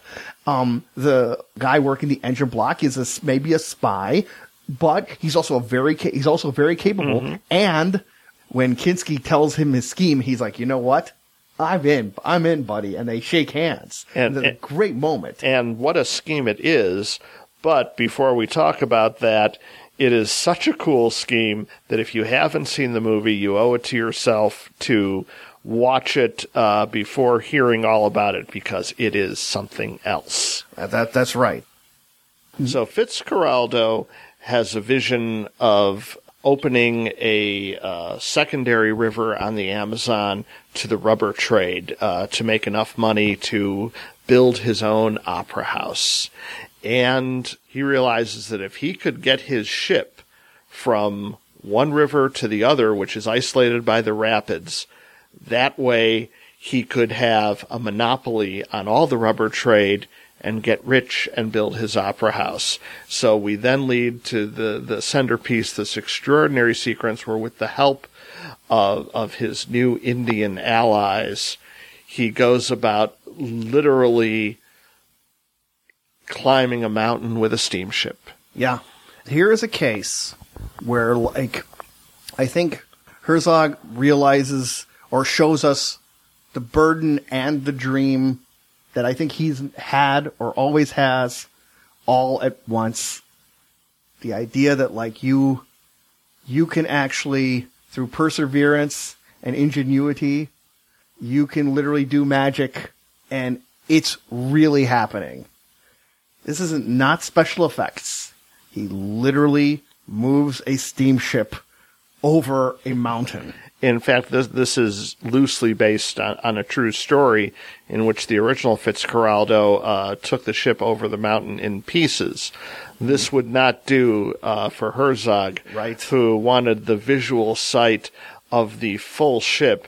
Actually, half the ship, it's cut sideways so that we only see the one half. But that is enough of a feat to work on two levels. One is we're seeing the characters struggle with the mechanics, with the engineering of this, and also the cooperation and the communication that is now open between them and the Indian tribes. But at the same time, you're realizing that in this pre-CGI age, what it looks like we are seeing is actually happening. And certainly he has resources, pulley systems and whatnot, that they did not have access to hundreds of years ago. But no matter, this sequence is one of the great set pieces of film. Yeah. What it does is it takes, like, Herzog's feeling of ecstatic truth, right? But sometimes he wants to express these things through, like, the ways movies uniquely can create their own, like, world. And sometimes he gets these effects from, like, attempting to use documentary elements and have our belief in the reality of what we're seeing help inform the effect that he wants to make. But damn it, in this movie, both prisms literally combine to one, where the joy that Fitzcarraldo sees of having his scheme work is matched equally by our joy and astonishment and wonder that what we are seeing is what's really happening. Mm-hmm. Like, the movie world and our own world, they share that common fulcrum of an astonishing feat that's been done. And because this film is an embarrassment of riches, even after this major sequence of the steamship going over the mountain, we still have yet another jaw-dropping set of scenes where the Indians, for spiritual reasons, have cut the rope on the ship. And now we get the scene where he has to survive the rapids. Yes. That whole sense that you are witnessing the same reality that the characters of the movie that you know in your head is a movie, but you don't feel that way. The sense of, like, pure vermilsitude between where the movie world and your own is all combined. It just keeps going. Like, you're totally right. It's in that rapids, and you're just like, you feel that, like, oh my God, Fitzcarraldo, I hope he survives the rapids. And also thinking, oh my God, this is Klaus Kinski. I hope he survives the rapids. I hope the people who are on this boat survive the rapids, because it's really a boat. They're really rapids. It's really hitting these things. And it puts you on edge. And what you feel in wonder in the beginning of this, like, is put into, like, terror, sheer terror and suspense during the rapid sequence. Right. So, in addition to everything else, Herzog creates a great action film. Yeah, that's exactly right. Yes, that's right. He manages to make an action thriller that all the CGI in the world could not make more compelling than what he manages to do with some practical effects, and by really doing it. He wanted through his filmmaking to be able to just make the transcendent, the unique moment akin to what he feels of Caruso was able to do in the musical form. And I don't think there could be any doubt that he was just phenomenally successful out with. For sure. But I think he also loved this challenge that he placed before himself on how to do this physical task. Because as we discussed at the very beginning of this conversation, Herzog has interests that go beyond film. He's an adventurer. He portrays himself as somebody who might be a little mad himself. Yes. And, again, we have some of that is P.T. Barnum stuff, but then when you look at what he's accomplished here, you do have to say, normal directors don't do this. Right? Normal directors would not try to do this. Mm-hmm. The concerns that have pervaded across all of his other films up to this point, the conflicts are still there. Like the man against a man with an impossible goal, the man of a society who won't support him, the person whose obsessions just help bring him to these unique places. But here, it works on a level of complete and utter triumph.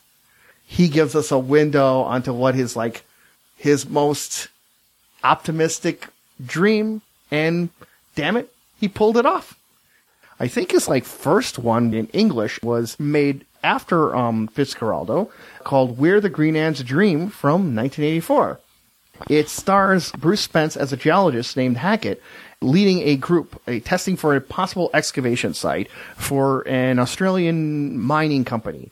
And he runs into resistance from the local Aborigines who claim this is like a location that's sacred to them, and they will not move from the location, even in the onrushing path of a bulldozer. And the movie looks into how Hackett's attitudes towards the Aborigines changes as they go to court to make their case for keeping a land a place where, quote unquote, green ants can dream. Right. Now the Herzog World Tour has brought us to the outbacks of Australia, which is, as we know from other Australian films, is a visually rich place to be. Yeah. But as you hinted at, the actual narrative here is his most conventional. Conventional up to this point. Yes. It is a pretty direct story of the idea of progress versus the needs of the local population. Yep. In this case, the Aborigine population, and there are some visually interesting ways this is shown. They're mining for uranium, and some Aboriginal tribe leaders stand in the way, and then a fellow with a bulldozer tries to scare them off and actually ends up half burying them before he's forced to stop. Right, a weird sort of archaeology in reverse. Right. And what I like about this film is the little glimpses we get into Aboriginal culture, the instruments they use, the language that they use. So you have these really authentic performances from the Aboriginal Well, they're tribe super leaders. More than authentic, in fact. They're the actual thing. Right. Yeah. Because some of the people acting in the film are actually no less than Aborigines who had engaged in lawsuits for these very disputes among land that went to the Australian courts. And in a notable development, Herzog used some of the music that they did and made that the soundtrack, and took some of the proceeds of the money and literally gave it to the communities so they can go and process through future lawsuits to protect their own land rights. So this is a very interesting, almost inversion of a documentary where you're telling a narrative story, but you're involving the real people involved.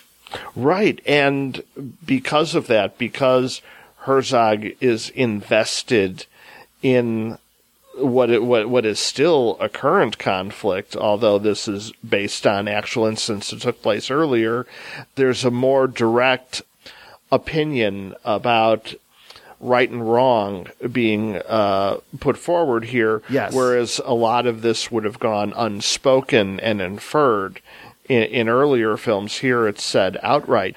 There is a really striking scene that I like. A group of Aborigines are gathered in a grocery store. Yes. And we Yes. wonder, well, what are they doing in the grocery store? Because this was a holy site that had been destroyed, and the grocery store had been built on that. Yeah. And they just kept going to the spot, and eventually the grocery store accommodated them. Yeah. The other very interesting subplot is that the Aborigines have come across a giant plane. And They requested one. they request one, but after they were given a tour, because there was a lot of pre-trial negotiations to try to get them to agree to vacate the land. And one of their requests was to have this plane, and they get it.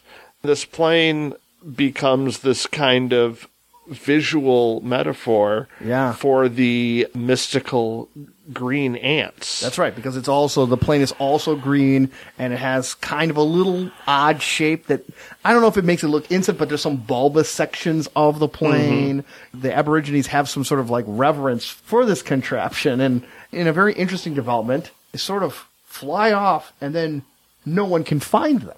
Right.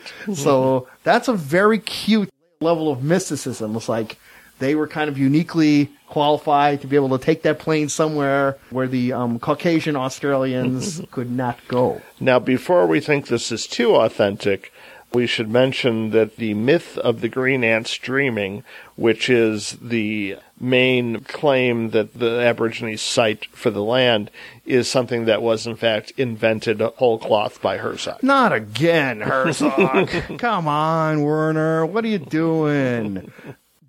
I gotta think that there's some Aboriginal myths you could have used. Why are you taking your own situation and putting it in the mouths of people and then expecting people to, like, take that as value, you know? Herzog's going to be Herzog. Well, you diminish the authentic feelings that you get when you literally make moves like that, especially when they're not necessary. And he, in fact, got burned on this movie in another way, too, because despite the company being fairly accommodating, people in Australia were quite taken aback by this depiction because they felt that it was way too antagonistic in its portrayal of how the Aborigines have been mistreated. Now, of course, partly that could be national sentiment, maybe, right. But it angered people so much that, in fact, an Australian broadcaster named Philip Adams literally wrote up an article called, "Damn it, Herzog, you're a liar." And I mean, that's a case where, like, the irresponsibility went even further than what happened in Land of Silence and Darkness, because you're casting aspersions upon real people in a real conflict in a way you're not doing with, say, your period pieces. And this is a case where it could actually affect policy. People's attitudes could be changed due to your presentation of things that just aren't right. Right. And the strange thing about that is that he does offer more sympathy or sympathetic characters on the side of the white Australians, but at the same time want to try to accommodate and learn about the culture of the Aborigines. But in the end, I do think that compared to the vast majority of films we've been discussing, this is kind of a minor work. Yeah. I have no particular complaints about it. I think it works well enough. Mm-hmm. But, following Fitzcarraldo, following some of the visionary films we've been discussing, there's nothing wrong with having a work that's kind of in a minor key, but I think that's what this is. And of course, determination means to go rogue, which means the borderline of where illegal or criminal activity starts has to be somewhat blurred, and you have to be determined to do your film, but you must not be caught. Kinski's world tour continues on an actual bi-coastal subject on his next movie, Cobra Verde, in 1987. This is the third case, the hat trick of Kinski striking again. a madman who finds his way in the wilderness and is in conflict. But this time, he's an outlaw in South America called Cobra Verde. He's causing trouble in like Brazil in the 1800s. So the wealthy people in the area need to get rid of him. And what do they find is like the best way to deal with it? Well, it's like the best way is to hire him to oversee their operations in West Africa, where he has to maintain a fort that's been threatened by a menacing tribal leader in that location. And so when Kinski gets there, he finds it's basically going to be him and a single associate facing off an army from this tribe. So, well, who do you think's going to win? Well, this is the last of the Kinski-Herzog collaborations. Sadly, Kinski would pass away in the years following this film. In a lot of ways, it's a pretty great movie. It's very entertaining, but that actually might be somewhat of a problem because it ignores the elephant in the room. Klaus Kinski is playing a slave trader. I think what you gave is maybe one of the rare examples of a beneficial spoiler. That's a detail of the movie where you might be really interested in the story, but if you didn't know he was going to be going to West Africa to maintain a slaving operation, if you come across that information without realizing it, you would be, oh, wait a minute. Well, you'd be waiting for something else to happen. You'd be waiting for the film to address it in a more universal sense. And then when the film does not address it, you notice. Yeah, again, I think that's a beneficial spoiler to point out that, in fact, slavery is just treated matter-of-factly. It is not criticized. There is no sense that it is portrayed in a negative light. It's just the way things are. Which would be one thing if this were a realistic film, but it's actually a larger-than-life film. Right. It aims to and succeeds at becoming this grand, rousing adventure-type story with an adventure-type momentum to it, and yet you just can't help but just think, why does it have to be slaves? And it's a real shame because the character of Cobra Verde is a real fascinating kind of villainous character. His outlaw antics in Brazil have this just real sense of weirdly epic, poetic stuff that harkens back to some Leone or Corbucci-esque spaghetti westerns. There's a great moment where Kinski has been hired by one of the plantation masters to control his slaves, and he's a nasty character himself, and he has 3 daughters, and Kinski proceeds to get all 3 of them pregnant. And once he discovers this, he's ready to confront Kinski, who at this point he hasn't used the name Cobra Verde, but he says in a wonderfully menacing way, as if this explains everything, I am the bandit Cobra Verde. That's right. And when he says it, partly because of Kinski's way of being in tune with his own mania, and partly because of the way that he was been presented earlier in the movie, it's a successful badass line, and you're like, ooh, there is a big throwdown statement, you know? The first 15 minutes of Cobra Verde, I find really captivating because he is actually using to create his own myth world. And it has a kind of Herzog kind of weirdness, like when Cobra Verde approaches a desolate bar and has this really weird conversation with the proprietor, or when he goes and like menaces a traveling group which has a carriage, and a lady comes out of the carriage after it falls and starts dancing. It's a very winning kind of magical kind of world that he puts in. And I would have liked to see the bandit do normal bandit things, not slave things. Right, because the movie has other plans. When the solution to the plantation owner's problem that he works out with his fellow aristocrats is to actually send him to Africa. But what they don't count on is Kinski instead manages to take over an entire tribe. Yeah. Kinski is so maniacal in here, so dedicated, such a snarling presence that has such a level of iron dedication of like how unstoppable he can be that, yeah, he's going to go and prevail. Even though he has an army, which, by the way, Herzog does such a great job of showing, like, not just the army of this tribe, but also all the different rituals that this tribe does, the different dances, the different chieftains, his entourage, and his many wives, and there's just such panoply of different color and form, and all this West African culture is just made manifest through, like, use of thousands and thousands of extras to just overrun this fort, you know. And again, we live in a CGI world, and so when you see all these people just going out and putting together this big production of a whole battle scene, and you can just tell that it was just on like the most scant level of resources to make a big, grand battle sequence. It can't help but thrill you to just say, man, you pulled it off. Right. The Herzog visuals are still breathtaking. Yeah. And how Kinski manifests on, like, Cobra Verde's motivations still remain, like, nefarious and not very good. No. But damn it, it's just like his not only villainy, it's just kind of compelling in how all-encompassing it is, I guess.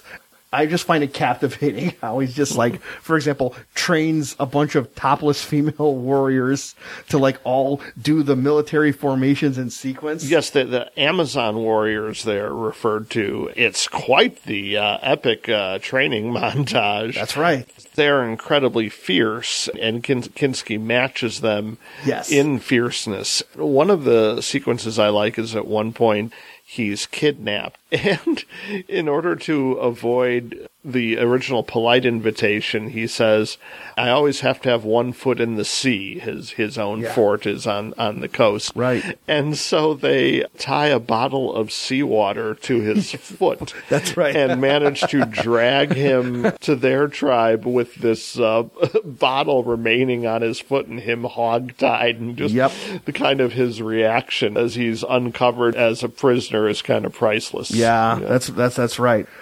And it's kind of funny in the sense that, like, Herzog makes as good a use of a nearly empty fort as he did in his first film, Signs of Life. But here, Kinski is a huge enough presence to just feel like he is lord and master and fully occupying this territory. He's not a guy where this environment is going to dwarf him.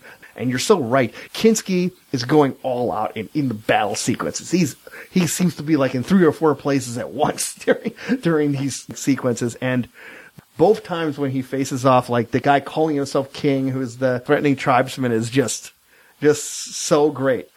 And I think this was based upon a real outlaw he's kind of a legendary figure in West African history because these operations were so extensive in West Africa.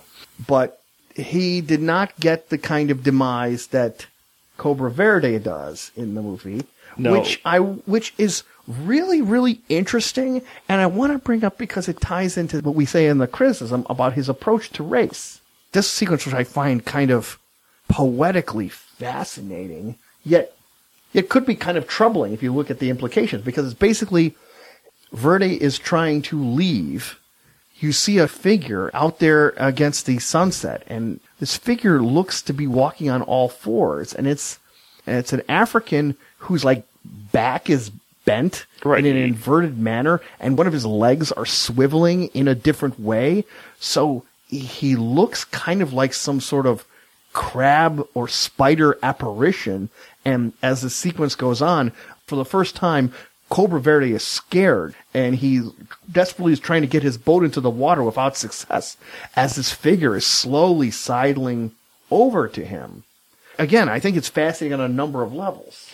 Well, we discussed the exploitation element in some Herzog, and this is another example. He's taken a deformed, crippled individual and is using him for dramatic effect in a way that, may not be very tasteful in the context of the film. That he's there simply to provide a counterpoint to what Kinski is doing. I mean, in a way, this scene kind of sums up both sides of the Herzog exploitation formula, because you have this unfortunate bit of business going on, while at the same time you have a wonderfully rousing and intense demise for Cobra Verde himself, which would have been equally as intense without this additional character. He knows that his game is up. He is going to be killed. The only way he figures to escape is to, on his own, move this boat that's too big for one person to possibly move. Yet he tries his damnedest, and you see him fighting the forces of just gravity and losing. That's right. And the waves that are continually like hit him full force as he's trying to drag this boat out into the water. I look at that sequence and I think this is where I come closest to kind of appreciating Herzog's statement on ecstatic truth. Because logically speaking, that's really not cool to like use someone's real disability to make your point. Mm-hmm. But damn, that is a phenomenally compelling image to show how so much of African culture and the people in that culture were broken. It feels to me like the ghosts of broken slaves and broken Africans past in the way that he's approaching Verde, a satisfying way of just trying to go and get revenge upon this guy for the industry he's in. Well, if that is the intent of the scene, then I agree with you, because the way you describe it gives reason for this scene that's more than pure effect. I did not garner that subtext, but if it's there, it's to the film's credit. And since the slavery issue really is not dealt with in any way except to give Cobra Verde a very noble end and a sense of desperation where he didn't have before, maybe you can say that it's kind of a way of the film covering its bets, basically saying, no, we get it. We get it. This is a real horrible thing. It's kind of like the gangster movies of the 40s where the gangster has a grand old time only to be gunned down in a hail of bullets in the last minute. Maybe this is that way of like saying, okay, we had a rousing adventure, but now you have to face the fact that what he did was awful, and he's a bad guy, and he deserves to die. Here's him dying in desperation, and so there. Yep, he's bad.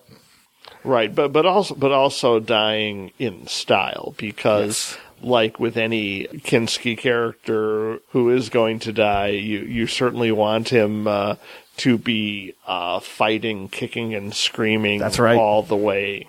That's right. You look at Kinski and all the films that he's done with Herzog, and if you were to say about him or about any actor that his vampire is the most sedate character that he plays, well, that's saying something unique about the kind of ways that he would imbue a role, wouldn't it? For sure. And, when we get into part 2, one thing that will be apparent is going to be the lack of Kinski. So the tone is going to change a bit when you don't have this character, this actor that so perfectly encapsulates so much of what Herzog is trying to do dramatically. That's true, although Herzog may have found a potential other madman, but that will have to wait for another day, because Herzog's catalog is just too vast to even fit in one of our marathon podcasts. So we're going to stop over here at Cobra Verde, and in a future episode, we'll go look over the second part of Herzog's career from his film Lessons of Darkness up through at the very least, the dual films that came out a year ago, Salt and Fire and Into the Inferno. In the meantime, we want to go thank you guys for joining us on this exploration of Herzog. Obviously, a director who provides endless amounts of fascination through the different films made up to Cobra Verde. If you have questions or suggestions or criticisms that you would like to go and share with us at the Directors Club, you can reach us over at directorsclubpodcast@gmail.com. And we're available from subscriptions at iTunes at the Directors Club Podcast. And you can catch our episodes also online on our site at directorsclubpodcast.com. Thanks, everyone. Yes, thanks for listening, and tune in next time for another episode of the Directors Club.